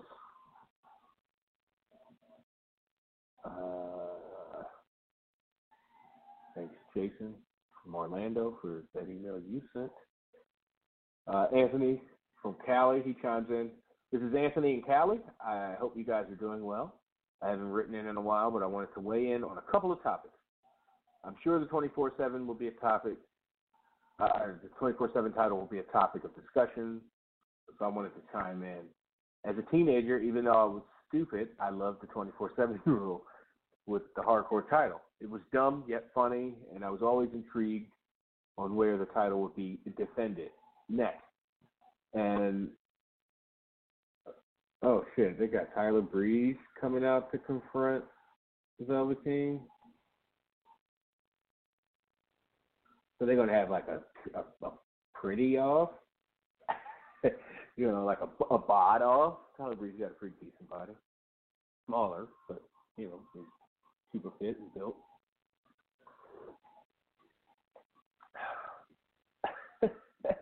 Sorry, Anthony. He was saying he was always intrigued where the title would be defended and wondering what hilarious moments would ensue. However, when the 24/7 title was introduced Monday night, I groaned. I thought the idea was stupid, dumb, idiotic, pointless, and add whatever words you can use to describe how horrible it is. With that being said, I know it's not meant to be taken seriously, and I can't lie, I did laugh out loud watching the events on Raw and SmackDown. So even though it's moronic, I guess it got over with me. Now my question is, what do you guys feel the shelf life is on this? If the over under is 9 months, are you taking the over or the under on it lasting 9 months? I see it going stale pretty quick, and but how soon will the plug get pulled on it, or will it drag out? Yeah, we answered a lot of these earlier in the conversation. I think I can't go any. I have to go. Have to go under. If you're setting it at 9 months, man, Tyler Breeze does not. This gimmick does not really work without the long hair to me. He's got this short hairdo thing going with this over-the-top furry blue and lime green vest. Looks like he murdered a Muppet, skinned it to make a vest. Like he murdered Oscar and fucking Grover to make a jacket. But he's got this short hairdo. It's like Katie Lang, 1996 Katie Lang hairdo thing going, and I'm not buying him anymore. He looks older. He doesn't look like a young, pretty boy. He looks like an aging heartthrob. And that sucks because he's aging. I mean, we all age. But it's only been 2 years, it seems, that he was. Man, it's been 4 years. That's 4 years of main roster stuff, even though he's not on TV all the time. He's going through that meat grinder, all the same house shows, and he might not be on Raw and SmackDown, but he's on Main Event and the syndicated stuff. But he's definitely on house shows. So anyway, Yes, I'm going under. I think somewhere between. I even say in 6 months. I cannot see this thing around come, November, Thanksgiving. Is this title really? They're still going to be doing stupid, nonsensical, running around Benny Hill bullshit, leading up to Survivor Series. Damn, Velveteen said, not a boy who plays cops and robbers, and the crowd popped for that. Started dressing him down. Coming to NXT to take a spotlight. Damn, he told him to run along, go back to where you belong.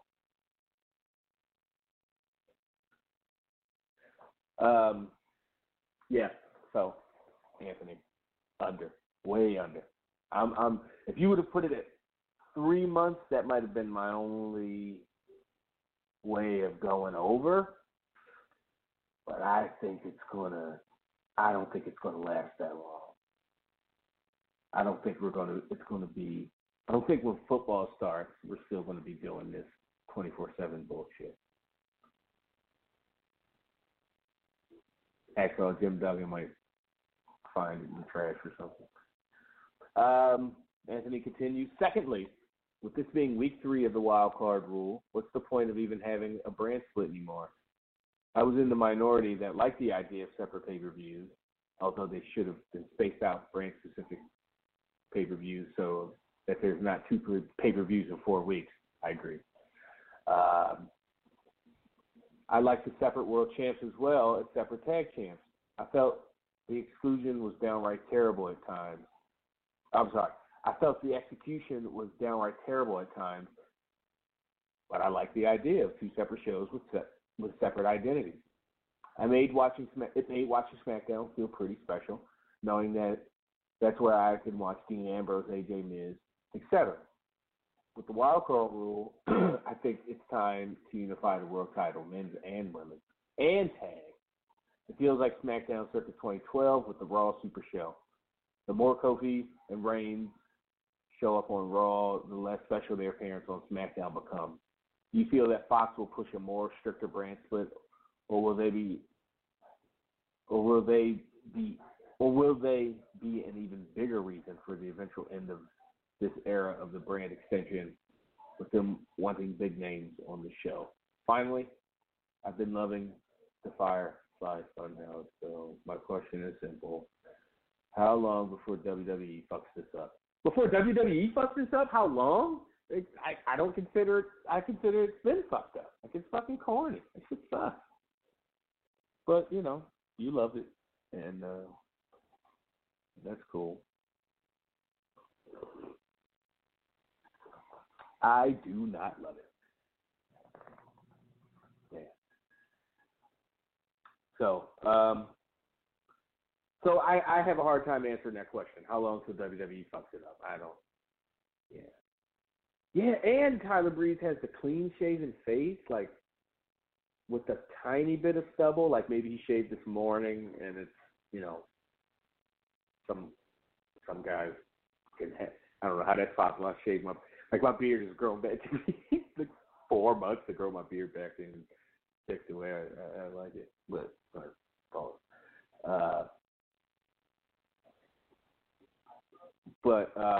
yeah, so that's not helping. He's looking like a dad that just came home from work.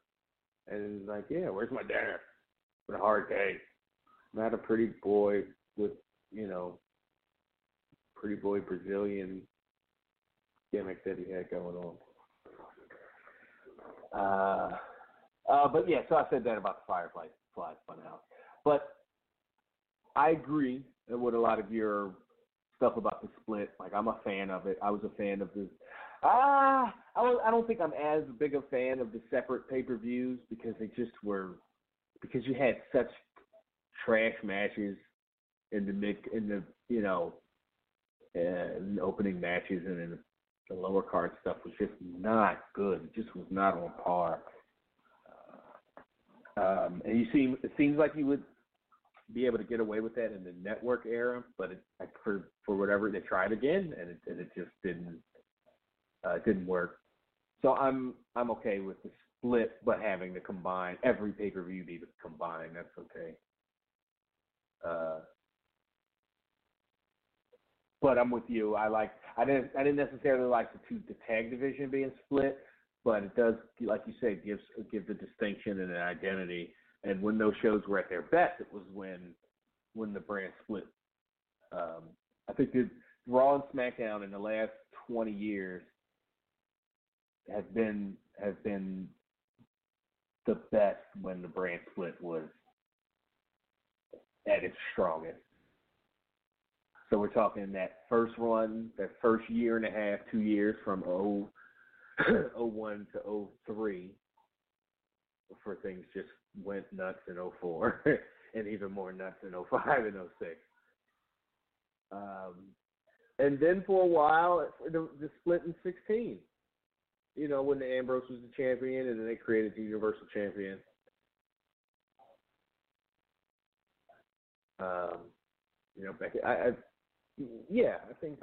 SmackDown was, in the last 3 years, has, consistently been a better show. There's been times when it's dipped and not been great, but since that. But anyway, back to the original thing. I think Raw and SmackDown were best at their best when the brand split was firm and the shows had identities of their own and didn't have this wild card flipping, flopping, people going back. But you're right with Kofi and Roman showing up on Raw. Like, do the wild card rules only apply to like those 4 wrestlers every week? Like, damn, has nobody else figured out how to apply for the wild card sanction? The wild card asylum, whatever the fuck, it takes to cross the border of Raw and SmackDown. Seems like somebody would have done that by now, or like a lower tier guy, like an Ali, or maybe. Did he make a jump? Maybe that's what I'm thinking about. Maybe he was on Raw, and I'm just not remembering. Look at Reina Gonzalez. My goodness. And I'm supposed to believe Candice LeRae, little ass, is who's going to win this match.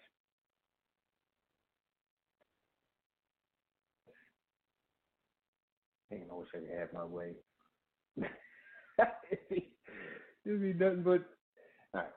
All right. So that's it with Anthony's email. I appreciate you, Anthony. Just showing it as my attention was during that. Back to the Constellation lines, 347-202-0103. 925, I see you down there on hold for the last 35 minutes. If you want to, I assume, a new caller. I've never seen 925. But if you want to get on air, you want to talk to me, hit 1 so I know where you are. Or I know you want to,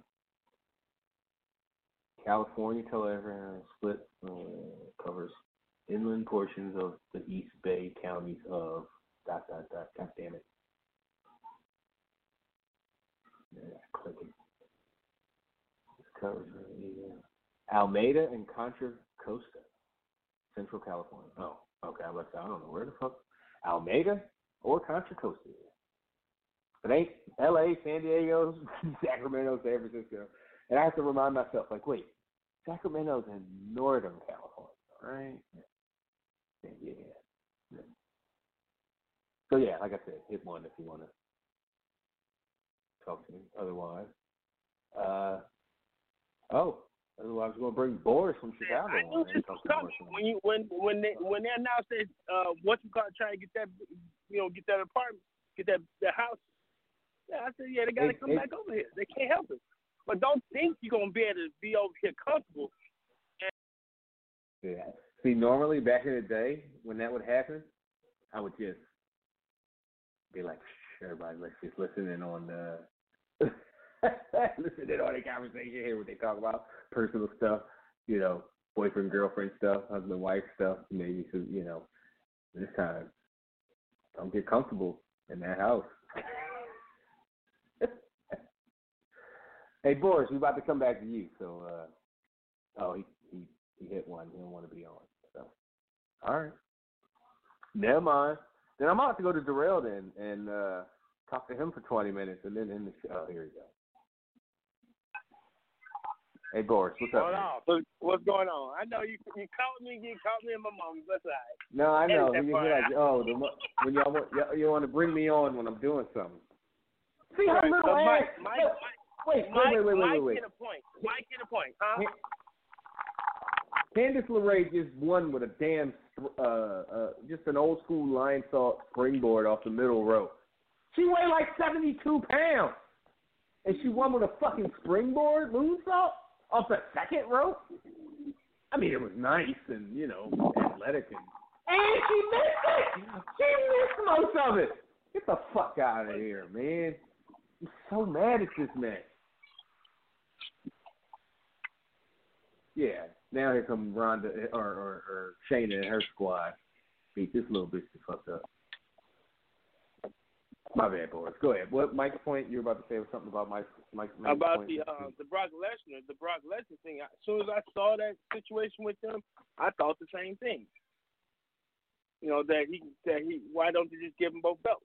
And then I thought of another scenario outside of that. Put them in a tag match. Whereas if they get beat down enough, all you gotta do is cash in on both of them at the same time. That's another scenario. Well, you can't cash in on both at the same time. What do you mean cash in on both at the same time? This is WWE. If they put Steph and Kofi together in tag team and make them wrestle Brock and somebody, you see what I'm saying? I just thought about that because terrible. But what can we? You talk about WWE and Dom, right? In the same sentence. All right, but they don't have their titles being changed. They don't have. When was the last time WWE put their main title on the line in a tag match and then combined it with Money in the Bank? That's just way too fucking convoluted. Did you ever think you're gonna see Brock run up a ladder in Money in the Bank? That's different. A philosophy of booking is different from a physical act, somebody going up a ladder.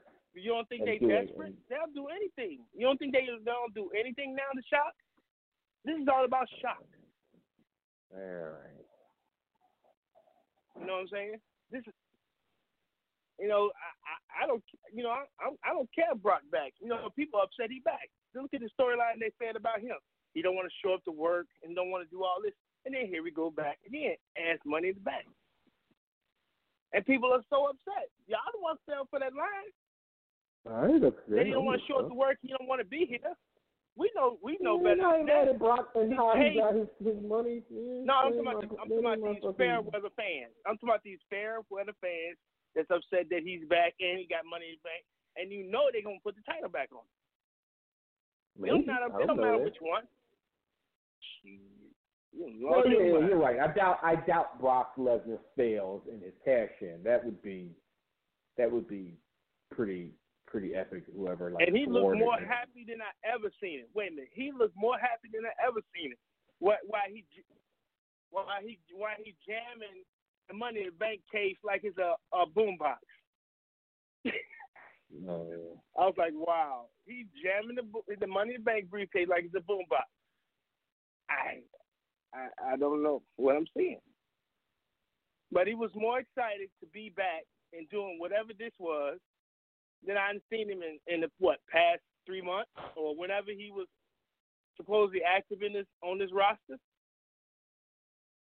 I've seen more smiles on his face. Oh, that match. You know what I'm saying? Yeah. I mean, I guess I ain't a body language expert like clearly you are, but I don't know. I'm not upset in any way that Brock Lesnar won the Money in the Bank. To me, he's still a legitimate champion. He's a legitimate champion. He retired from UFC, Question. And it's really nobody they built to even beat him. I mean, even in the fantasy world, they have not built anybody to beat him. No. That's the only downside. And the people that could, they had the people that they built Strowman up, but he lost. They figured out ways to keep, they had him not beat Lesnar. I don't want to say they had Lesnar beat him. Joe, they built him up for one match so he could have against Lesnar, and then they were done with him as far as that being on that level. And then his body didn't help, the injuries and stuff. But yeah, I had tweeted I had texted to Rich. I said, as disappointing as Game of Thrones was Sunday night, it still wasn't enough to make me turn and watch the pay-per-view. Yeah, no, I didn't. It was over. Game of Thrones went off, and I was like, I sat there for like 13 minutes. I remember looking at my phone or something, and it was 9:13, and I was like, shit. They're probably just getting to the good stuff on Money in the Bank, and I was like, yeah, fuck it, and I just kept doing whatever I was doing. Fucking on. I just didn't. Yeah, I was right there with you. I just didn't care. Me and Sonya, we watched the Game of Thrones together, and I was like, I turned to Sonya, I was like, oh my God, I looked at Twitter, and I was like, oh shit, it's a pay-per-view on. Right. And let's keep watching Game of Thrones. You know what I'm saying? I was like, oh my God. I was no doubt that I was going to watch Game of Thrones live. I wasn't going to turn. Right. I thought I was going to have a hard transition. I thought I was really going to have a hard transition. Stop watching on Mondays and Tuesdays, the pay-per-views, but they made the product so convincing that I didn't have a problem not watching it on Monday. I didn't have a problem not watching it on Tuesday, to the point where I listened to the podcast, I listened to you guys, and everything else just to see what's going on with it. And it's listening to you guys are more entertaining. That's how a lot of people are. People talk about the decline in wrestling ratings, which it obviously is. It's a straight line. It's not a straight line down, but it's the trajectory has been down since just forever, since they hit their peak in 2000 or 2001, and. Yeah. But that's like, okay, but it's just, I forgot my point. God damn it. It left me, I'm sorry. I haven't stopped watching wrestling, I'm just not watching WWE. It's plenty. Oh, no, for sure. Oh, that was what I was going to say. The decline in ratings has the fact that everybody and their mom got a podcast, and like how many people, you just said it, somebody said it earlier. They follow along through. Matter of fact, I said it earlier. I said I didn't watch Money in the Bank, but as soon as midnight hit, I went on the Torch and I fucking listened to the exactly. I listened to the roundtable. All right, I at least want to know. You guys broke it down better. You guys broke it down different from Wade and them, so we can listen to all of you guys and get so many different. But my point is, and of course, I like y'all. No. I get but my point is people can follow along in that way. It's not just you and a dozen others. It's potentially hundreds of thousands of people that go, I don't have to watch Raw. I don't have to watch SmackDown. I don't even have to watch the pay-per-view. I'll read it. I'll read the recap, or better yet, I will go to YouTube. It doesn't even have to be a podcast. And it's exciting. An hour after, and there's going to be a bunch of reviews. They might not be good in quality, but there's fucking 1,000 of them, and they're out there. Even if they're getting 100 or 200 views a piece, there's thousands of them out there. There's thousands of podcasts. Like WWE has. And if it's something good, if you say a good match, I'll go look for it. If you say a good match or anybody say a good match, I'm going to look for it. I'm going to look for a clip from it. I'm surprised. On YouTube. How doesn't WWE have a podcast yet? It seems like because all the giant fucking, that's why once JR and those guys started doing podcasts and other wrestlers, it just became fuck, even Wade and those guys that have been doing it, you can't compete with Stone Cold Steve Austin because they don't want to be raw. They don't want to tell. They don't want to give you the real dirt. And I'm going off on a whole different. They would have to get the dirt. They would have to get the dirt. They podcast would have to actually get the dirt on themselves. Daniel Bryan, that SmackDown show that Daniel Bryan had, that was so good. Look what they did to it. They canceled it. That was the most raw. Remember the show that what was the SmackDown show that they Talking Smack. Look how raw that was and how exciting that was because we knew. Yeah, but you don't remember. He wasn't all right. Now, hold up, Boris, hold on. Talking Smack was really good at times, but it was also terrible. You remember the rise of Jinder Mahal on those Talking Smack. Those Talking Smacks aren't good. Because it's a matter of you can't have Bryan and Miz on there all the time. You can't have Charlotte beating somebody else. It was a lot of mundane, 14 minutes, just kind of like, oh, they did 2 or 3 interviews. Renee Young always shined, but they're a different place. But you're right. It was a good show. But like a lot of things, you forget about have a podcast. The for them to have a podcast. Think about it. So for them to have a podcast. What are they willing to give up? I mean, we still ain't had the definitive interview or podcast with Undertaker that was supposed to be with Stone Cold. Yeah. Remember that? And they pulled him off of StarCast because guess what? He might have gave us the Undertaker or Mean Mark or whoever. They pulled him off. So we still waiting on that interview or when he cut loose from WWE, then we might get his side, or he might tell us some more. Because we done seen how he really is, on different shows and different things he did on that's on YouTube before they snatched him up again.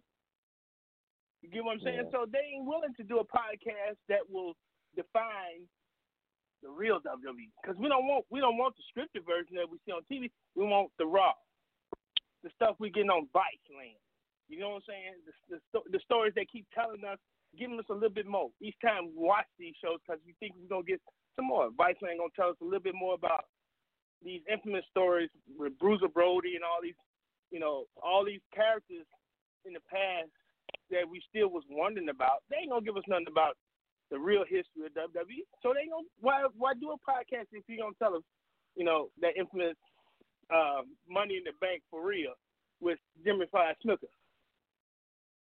Hold up, you know what Boris. I'm saying? That's 2K. Yeah, go ahead. I got you. Somebody just asked me, isn't Boris a Fairweather fan? You want to? No, Boris is a WCW fan. Boris is a WCW fan that watch wrestling. What? But they say I'm a Fairweather fan. No, Boris was a WCW fan. Boris was an NWA fan. Boris was a World Class fan. Boris was an AWA fan. Okay. You know what I'm saying? It just so happened we were stuck with WWFE. That was my worst nightmare. I saw it coming. I said, if WWFE, whatever, stuck up WCW, you know what I'm saying? Wait. Well, go ahead. Disconnect that call. He lying. So I'm gonna do what they said because I tend to agree. No, I mean not that you lying. Yes, you were. You're obviously were WCW and NWA, WCCW, AWA fan, New Japan, All Japan with Baba, fucking CMLL. You was the original EMLL fan. No, we know, boys. Everybody except WWFE. Disconnect that call. He lying.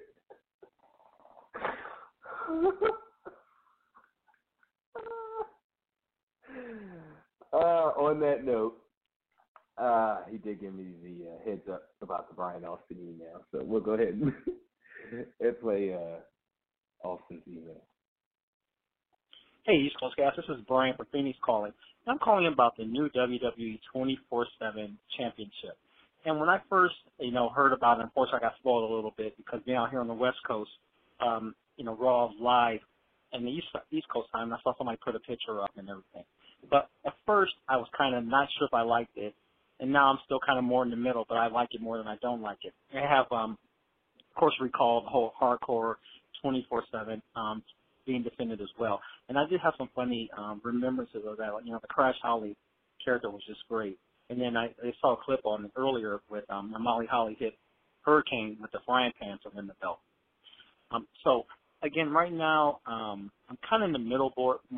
I'm more like it. You all know that I'm a big R-Truth fan. To see him with it, but I'm not big on the comedy aspect of it. So we'll see how it plays out. At least we'll get something for some of the other people when we all complain about just showing the same 3 or 4 people on TV. It gives us a chance to take a look at some new, well, not necessarily new, of course, but some of the mid-card people. So that's all I have to say about it. Again, I'm interested to hear what Travis and Cam and Rick say about it. So I hope everybody has a good day, and I'll talk to you later. Bye. Yeah, Brian. I mean, again, with the 24/7 stuff, I don't know if it's a ton more to add.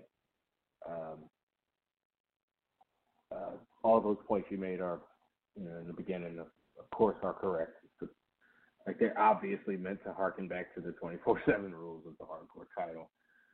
I'm not more interested, but I'm interested in, that was something that they just put on the hardcore title and then took off of it after a while. Like, before the hardcore title went away for good, it didn't have, like, in its last year or whatever, it didn't have the 24/7 rule. That was something that they whoever, the powers that be, added on as a stip, from what I remember.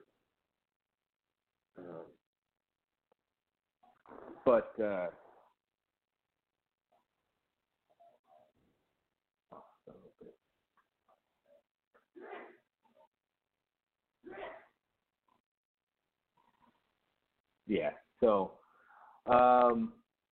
but yeah, he says he's not a fan of the comedy aspect. Yeah, I am. I agree, but I don't know if you can have a title with a stipulation and a gimmick like that. I think the whole point is, to have comedy. And I'm not sure if, I'm a Truth fan. Like, I don't know if big a Truth fan is Brian, but I really liked him back when he was Suntan Superman back in TNA. It's one of the reasons to watch that first 2 years. But I don't know, something for he was U.S. champion 2-3 months ago. Now he's a comedy champion. He's a schoolboy champion. So, yeah, it gives him something to do and it gets him on TV, but he's on TV being a fucking dummy. But that's what Syed. That's what it takes. You're like, you need a dummy? I need a dummy. Yeah. All right, but thanks for the voicemail, Brian. Appreciate it. All right, now let's go down to Georgia, talk to Terrell. What's going on, Trav? What's happening, Terrell? Not too much, man. Not too much. How's things going out there in the great state of Texas? It's Texas thing. You getting ready to head out to Vegas, ain't you? Yeah, leave tomorrow. I'll be I'll have landed by this time tomorrow. Okay, then. That's what's maybe up not. right there. No, it's 8. Yeah, It's 8. I land 6 local time, so that's 8 our time, and it's 7:55 now. Yeah. Okay, then. Shoot, man. I hope you have fun out there, man. Go get in all the dispensaries that you can. Sample all the smokes that you can. Yeah, my plan is to go to the dispensary that sells shake by the quarter. They sell quarters of shake for $20, right? And so if I can get 20, if I can get quarters of shake, I won't have to buy a grinder, and I won't have to, because I'm thinking, because I'm not going to be able to bring it home. I'm going to pack that shit. I'm like, shit. You go right in the hotel trash or whatever. I'll leave it for the next guest or the maid or somebody. I don't know. But Yeah, so that's my plan. Pre-rolls and quarter ounces of shake.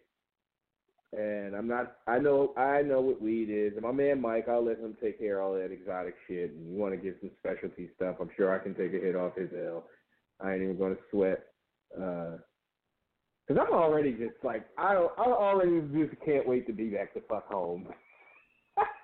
I ain't never been I understand. so I understand. for I a ain't fucking trying trip to spend that much money in my life. I understand that, man. Yo, this motherfucker sending me that. pictures of the menu for shit, and I know I ain't got to go to the fancy steakhouse and get a fucking $38 or $72 fucking steak. But just drinking, I want to fucking drink. $25 at Circus for a fucking giant beer.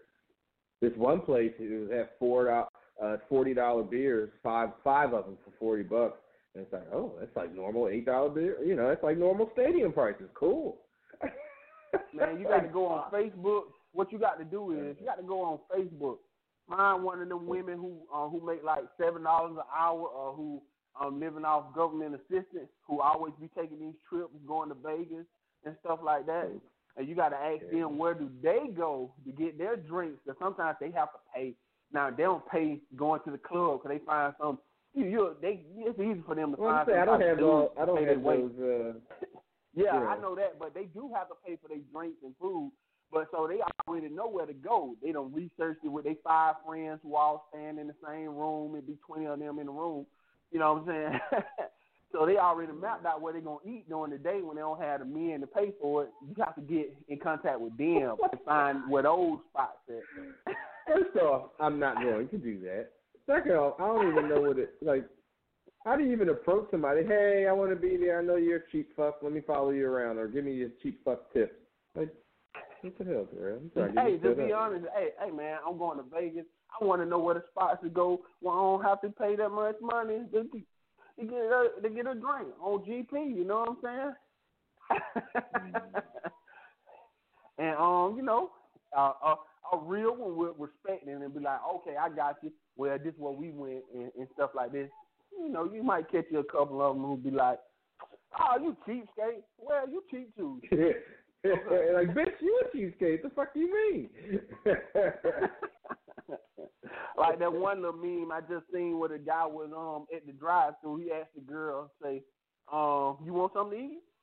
You hungry? She's like, yeah. He about to order. He said, let me place the second order. He said, hey, you got money? She was like, no. He was like, okay, I got you. And he went back out. He said, hey, let me cancel that second order. Boom. He shut the door and driving up. And she was like, so are you going to really do that? Not going to let me get nothing? He said, well, you know what I'm saying? You said we're just friends. So I ain't got like that. I done seen you with your girl trips on the getting your nails done trips and your eyebrows done. It's a drive-through, though. Yeah, but he wasn't paying for it because he said, shoot, you get off on my homeboy. You get off on him, you making money off of him, shit, but you can't make money off of him. No. What I'm saying is, it's a drive-through. You're not getting over on like the $9 fucking Biggie size fucking number 12. Like, she didn't get over on you because you paid for her fucking burger and fries. Like, you got her shit basket. That's it, man. Like, fuck, this ain't Ruth Chris. Hey, he ain't trying to continue to be that name up underneath the phone as Lunch. Oh boy. When they say some people under the name Lunch or Ride. Yo, I saw one last night. It said it had a woman on there looking all distressed and sad, and it was like I queefed once during sex, and then I found out I'm in his phone is Queef Latifah or some shit like that. Like, damn. I'm the opposite. I need last names, middle initials, because I'm putting you in my phone with your whole government. Shoot, I'm not putting nobody in my phone as brunch Lisa or fucking movie theater fucking Samantha or some shit. No. Oh no! If it's just somebody who I just hang out with, I don't even put their name in my phone. I just leave a number and make sure I leave the text message up, so when they call, I can just see and look through the text messages. Hopefully they sent me a picture or something. I'll be like, okay, that's that person right there. All right. So I make sure I'm talking to the right person. Yellow. I know. I know. Bad person, but hey, gotta do what we gotta do sometimes. Yeah. I'm working. I'm working on myself daily. But yeah, man, I'm listening to y'all today. Shoot, I haven't watched Raw or SmackDown in a minute. I just keep up, like how y'all was saying. I just keep up with the different shows and stuff like that. I know I wasn't gonna watch when I seen somebody put on Twitter talking about 24/7 title. I just bust out laughing. I said that's why I'm happy I was watching the Golden State game. That was better. Because to me, the best wrestling segment going on out here today is the sensitivity of KD and how he responded back to everybody, even if you got 20 followers. That's the best wrestling feud that I see going on right now. Him versus Chris Broussard and stuff like that. Him versus the fans. So wait, the best isn't that basketball wrestling, guy, Chris Broussard? Yeah, I know. Yeah, he reporter and Kevin Durant, a basketball player. Oh, but KD. I'm thinking you're talking some wrestling shit. I'm like, who the fuck is KD? And I know Chris Broussard. That's a basketball person. Oh, yeah, okay. Yeah, Kevin Durant. So that's he responds to people even if they have 20 followers. Chris Durant or Kevin Durant. He sure is. He going off. Yeah, wait. He don't have his fake account no more. Like his burner Nope, account? he don't have a fake account. Nope. That's the best wrestling angle that I'm seeing. Fuck out of here.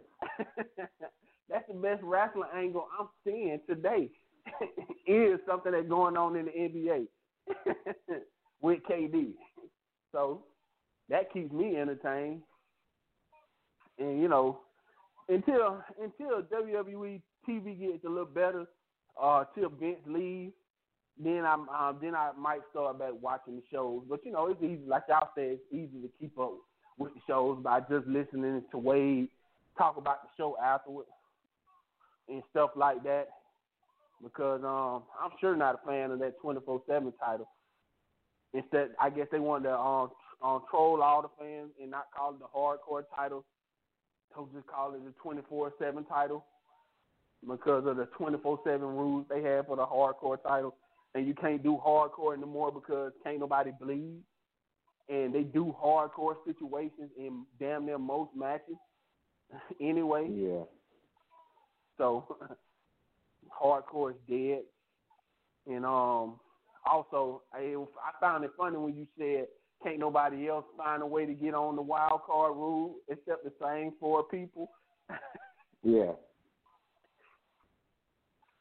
That's so crazy. That is so crazy. And that should tell people who continually ask, man, we need to have one title going back and forth. Both brands need to be back together.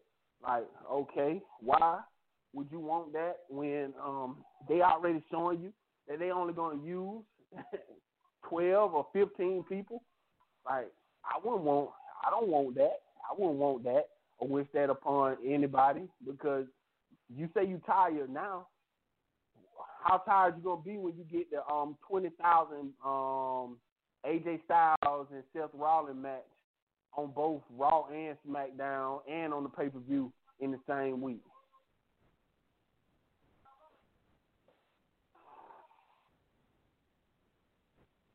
So I don't understand about that. Yeah, no, my bad. I was I heard some of that. I just wasn't paying a ton of attention because I was responding to some Game of Thrones shit that I couldn't let go. Oh man, are you one of the fans who thought Game of Thrones was horrible too?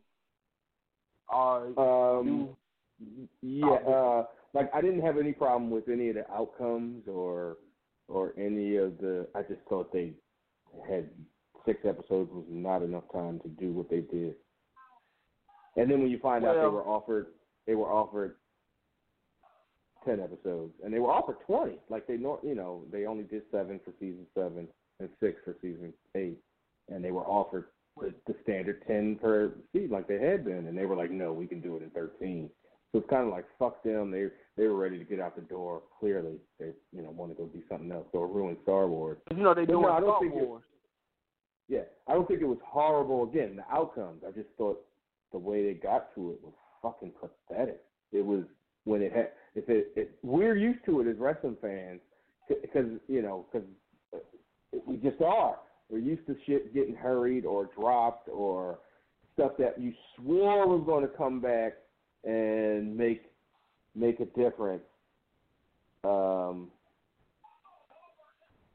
Didn't.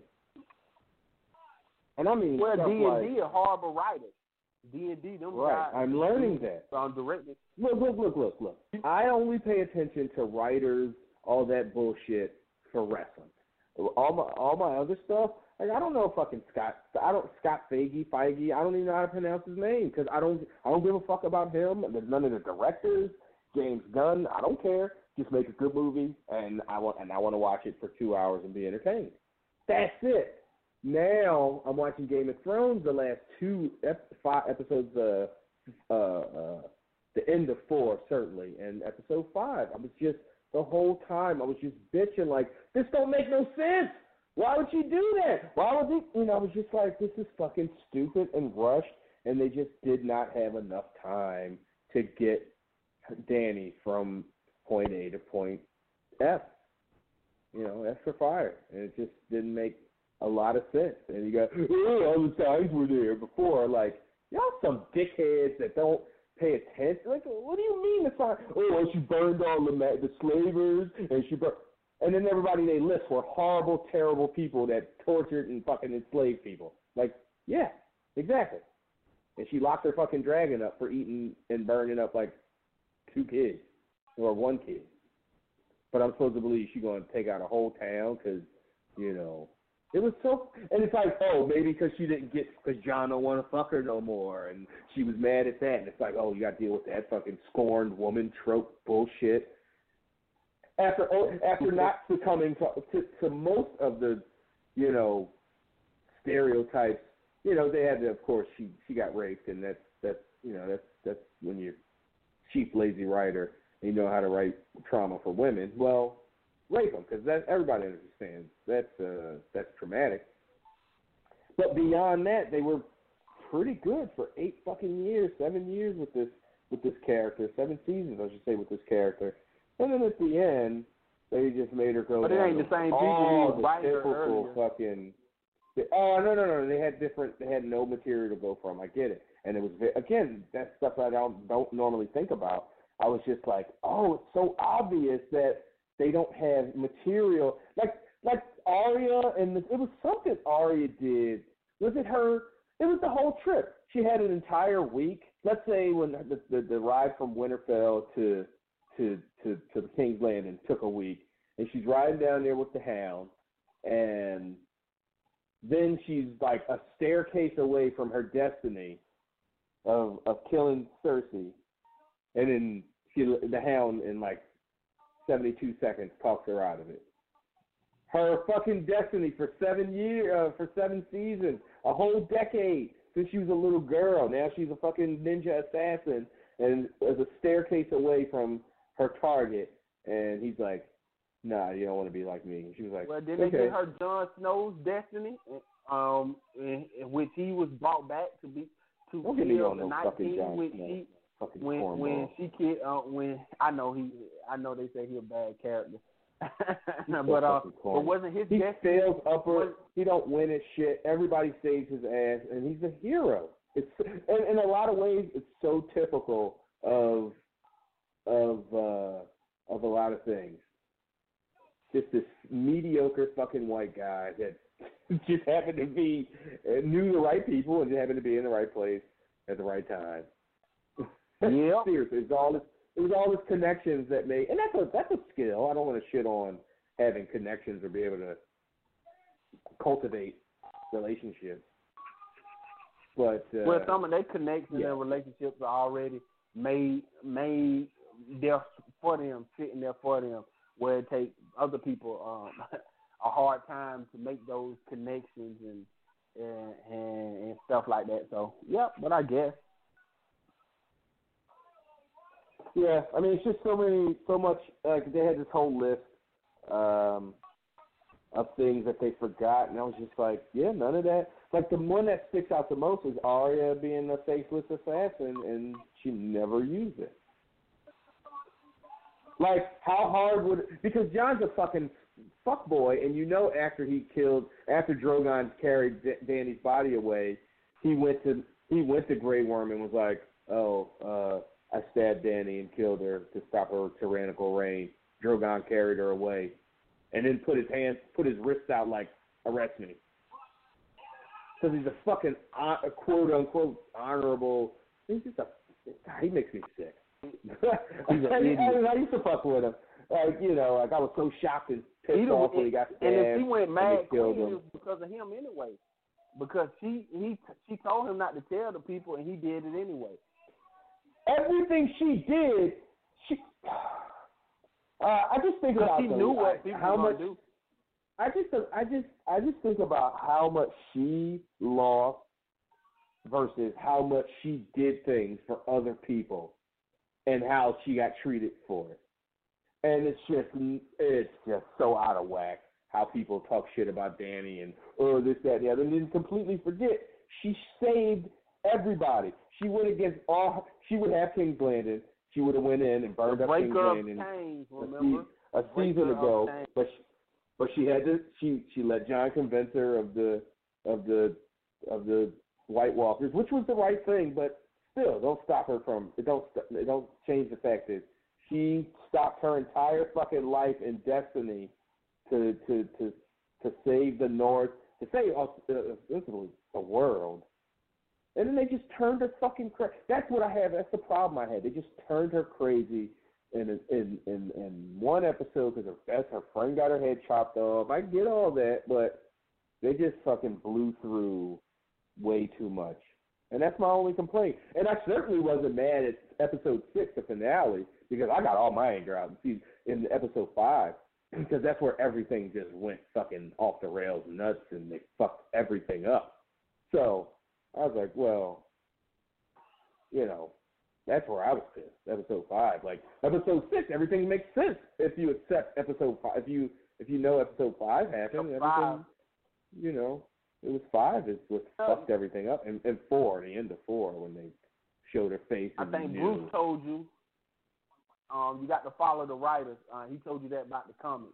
Oh yeah, he did. He come in 20. The writers. You got to do that in movies and shows too. You got to follow the writers and the directors. D&D is hard. I don't know a lot of Star Wars fans out there. Did they seriously? They upset about them. Correct me if I'm wrong, but did they give these motherfuckers a trilogy? Yes, they did. They gave them a trilogy. They the next trilogy after the one that ends in December, and they first movie come out December 2020, I think. Yeah, 2020 or 2021. It come out real soon though. And they horrible. Them D&D are horrible. They the ones who made X-Men Origins. No, that's what everybody comes back to. How that was just trash, and how they fucked up Deadpool and did all that. Yeah. The Night King did everything that Deadpool did in that movie. The callbacks are on. If you go back and you look at everything that he did, especially in that episode where Arya killed him, it's the same stuff that Deadpool did in that movie. They made callbacks to another movie that they were horrible on. Oh shit! I did not have a problem with episode 3 with the battle. I was cool. I did not mind. I loved Arya killing them. I don't give a fam. Is a dragon in the fucking sky shooting fire and having a fight with another dragon shooting ice fire, and you talking about where did Arya jump from? Not you, but you know. That's what I want to know the plot armor. How did the one dragon get killed? Right? How did the one dragon get killed? Right? Fam, they with the ship so quick, and the last dragon was flying through that stuff so easily. I'm sure you heard me and Rich on the VIP last week, or maybe you didn't, but They exposed the shit out of episode 4 and episode 5. I'm sorry. They exposed episode 4 when Rhaegal got shot. 3, boom, boom, boom. Excuse me. On the money, heart, wing, neck. 3 shots, 3 direct hits with 1 fucking scorpion. Because only one, when they showed that shot, was coming around that little cove with all the little mountains in front. So they only had the 1 ship poking out that could have gotten that shot off. Then the next week, you got 180 ships at least armed with scorpions, and they shoot, and they can't. It's taking them 47 whole seconds to fucking reload and swing that thing around. Like, where was this 47 seconds and reloading that last week when y'all shot down Rhaegal with 3 consecutive? Those shots came within like 10, 12 seconds of each other. And this time it's taking 47 whole fucking seconds to reload this shit. And then, and it was somebody, I think Angry Joe on YouTube explained it perfectly. He was like, no. They nerfed the Iron Fleet, and they overpowered Dany and fucking Drogon. And once you put it in video game terms, it's like, I get that too, but I like the video game analogy better because I understand it better than plot. I don't get, because I don't follow the shit like that. I don't get all these sayings and what, because all of a sudden plot armor is something and maybe it's because it was a serious case of plot armor, but everybody's saying fucking plot armor. I'm hearing plot armor on every fucking Game of Thrones review in the last like 4 weeks. I never heard that term before 3-4 weeks ago. Now I hear it on every fucking and now you're saying comic book terms and stuff like that. Comic book and some anime stuff too. Anime cartoons and stuff like that, plot armor, where somebody can do something and don't get hit when they should be getting hit, don't get beat up, make it out of these bullets when they didn't supposed to have a way to make it out, plot armor. Right. Yeah, no. In context, like when they use it over and over, I get like, oh, okay, that's, yeah, I get the meaning, but I didn't know it 2 months ago. Yeah, and that's crazy, that then they doing a spinoff, and you possibly could have just affected your spinoff. I know you and Boris was just talking a few minutes ago about this, but the difference between them and wrestling fans and wrestling is with shows like that, you got to tell people on the spinoff for your next show, and what you do is you just killed off the series and you just killed off the spinoff. The spinoff has to come out off rip extremely better than the last 6 episodes that the people just watched, or they'll no longer watch it. So that's how that stuff goes. I mean, I'm gonna watch the spinoff. I didn't like. As long as it ain't D&D doing it anymore, you should be okay. Right, they'll be ruining fucking Star Wars. And the new writers are going to be like, oh shit, we gotta. Wait, they both got hurt on that move? Holy shit. They were showing the Mark Andrews Noam Dar match from 2 months ago, where Mark Andrews tried to do a reverse Hurricane Rana, and they both got hurt on the move, and they both got wheeled off on stretchers, and it looked legit. Like the ref was throwing up the X. I mean, it could have been a work, but no, it looked pretty legit. So yeah, all right. Anything else before we get out of here? Not too much, because like I said, I ain't been watching WWE too much, and I don't want to be one of the fair weather fans complaining about one thing and doing other. I know with them bringing back Brock, I guess that bumped up the ratings on both SmackDown and Raw. I didn't care about Brock winning the briefcase, because I feel like you can do that forever. You can do that till they go on Fox or whatever. You know, you can do it. You can do that for a long time. Hopefully, don't cash it in for a while. I heard everybody talk about the Dolph Ziggler promo. To me, that's like 5 years too late. They should have been having him do that. I'm liking that they giving Bailey the new being serious. What she doing? What she being serious? She said I'm done. I'm past the hugging. And I was like, here we go. And I was like, first thing I did was like, well, you got to fucking take that ponytail, that sideways ponytail out. That's going to, you don't even got to change the music. I mean, eventually, you got to remix it or, do something. But I just want her today to get her attitude right first. If she takes it serious. You could change all that down the way. She might not even have to change her look and her music and how she acts. If she just goes, hey, look, I'm not hugging everybody because I ain't everybody's friend, because you can't be everybody's fucking friend. I'm here to win matches. But I'm still me. I'm still fun-loving and, innocent, sweet Bailey. But I'm here to punch bitches in the face. I'm good with that. She don't even have to change her hair and do anything else. Just have a more serious attitude and not try to be everybody's friend and being naive and shit, trusting everybody. I love it. I love it that she coming at, and that's something that I had said to Greg that Sunday night. I said, I wonder if they making her more serious, and I hope that they do that. And he was like, well, we should see. And they came out on Tuesday, and that's what they did. So I seen the little interview on YouTube. So I was like, okay, that's something interesting. I also seen that Kofi was taking shots at people talking about he needed to be more serious, and I understand his reasoning and wanting to take shots on at people saying he need to be serious, because being the way that he's been the past few years is what got him into a place where he didn't get cut or stuff like that. So what I'm saying, there's a difference, just like I was saying with Bailey. There's a difference between getting quote unquote serious and being serious when it's needed.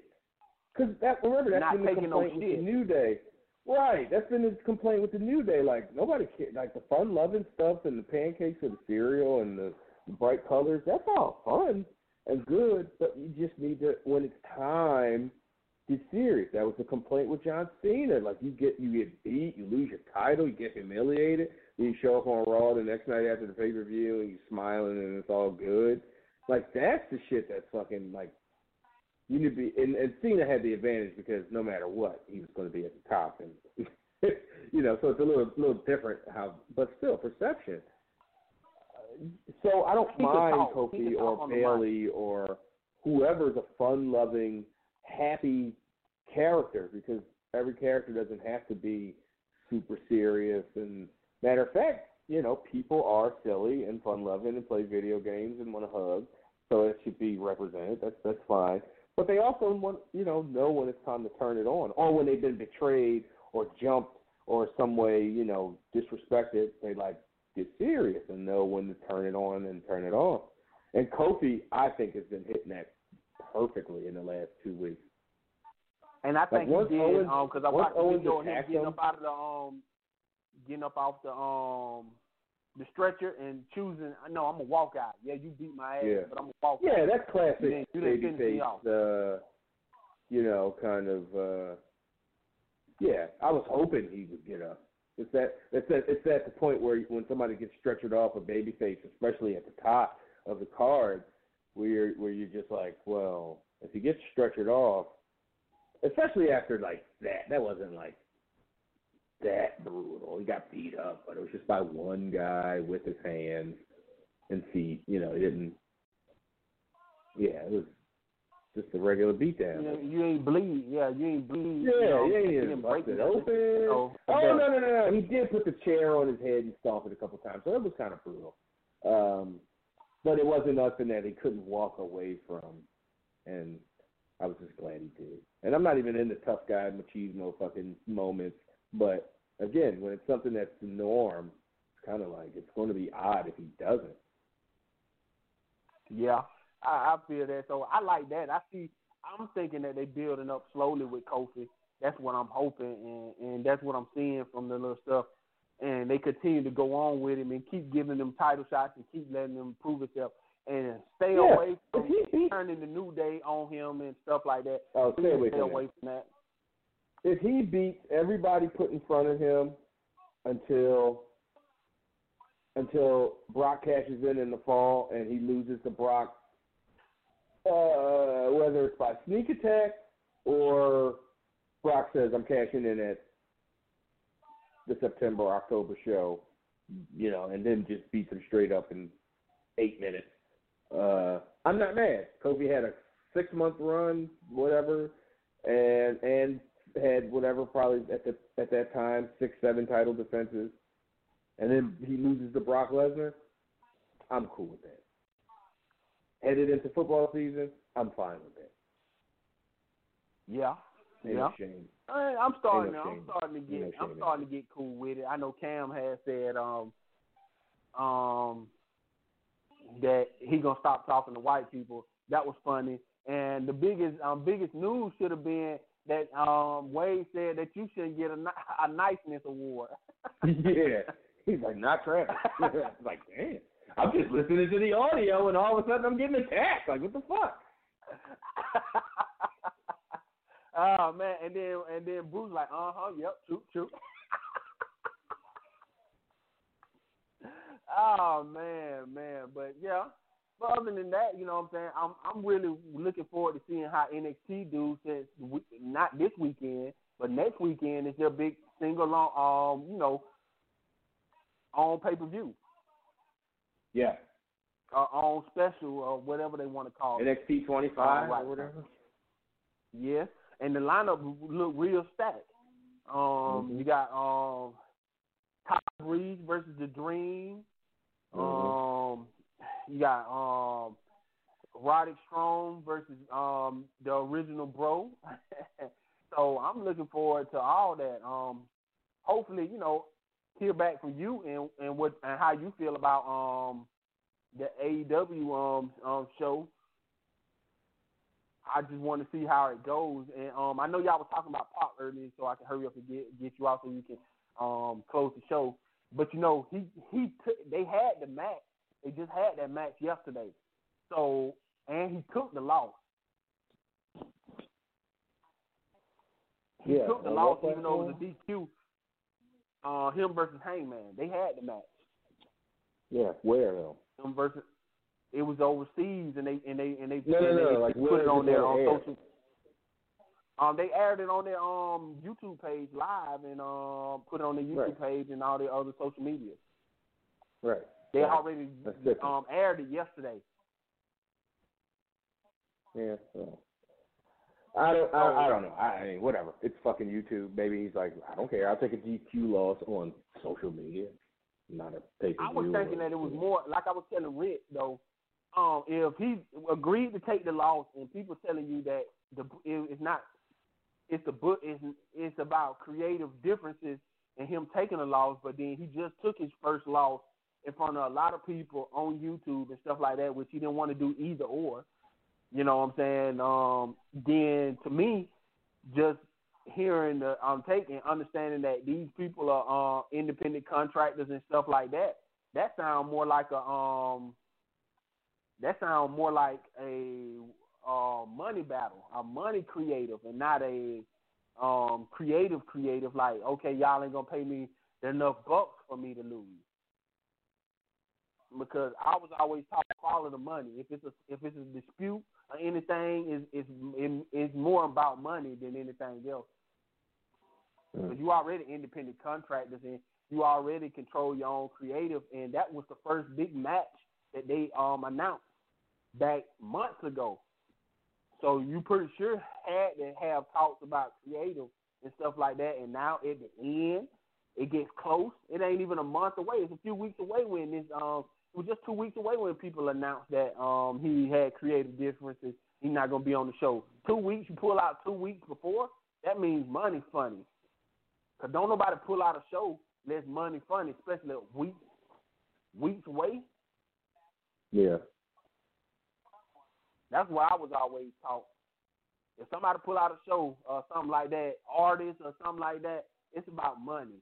Unless you done said something totally disrespectful. So to me, that's funny money. And they TV, they TV deal it's a TV deal, but it's not a TV deal that's being paid. And then you got to think they got to work hard to get sponsors, advertisers, and stuff like that. And to think about it, I don't think too many advertisers. You're gonna have to work hard for that. You got, if it didn't come easy for WWE to get advertising, I know it don't come easy for them being new to get advertising, and they're gonna want you to be a certain type of way. So I understand that fans, they see stuff and they hope and they want some a totally different way, but our wants and needs are two different things. And every time you chasing a want, sometimes you really never get your want. So you got to understand in real life, what you might see stuff to be, once you get to it, it ain't always as good as you think it to be. So I just want to see, because at the end of the day, I want to know how you making money, because I know y'all were talking about earlier that they don't want to work their stars 200 dates out of the year, but I never heard of a startup not working every day, because this is a startup company at the end of the day. So for you to make money, how you going to make money to pay? Because they only paying for production, and nobody paying for the building or your roster contract. And if you ain't talking about working hard to build up the money so you can pay for all this stuff, who going to pay for it? Where the money going to come? How you going to get in the black? Because I don't care how billionaire you are, ain't nobody going to keep paying for something and not going to get nothing back in return for that long. And billionaires sure don't do it that long. They'll hurry up and sell you out quick. You keep them from wasting money and dropping billions. But everything will be interesting. And that's it for me, Trav. So I can go ahead and get you off. Man, I'm sorry to keep you on so late. No, man, you're good. We'll talk to you next time. That was Darrell from Georgia. On that note, we will wrap this thing up. So we'll be back next week. I'll tell you all about Vegas. Follow my social media at TravLord. That's on Instagram and Twitter, and that's where everything will be. You'll see. That's enough for y'all. Instagram and Twitter. Rich is landing now. He said he'll be able to do VIP, but he landed sometime in the last half hour, I think.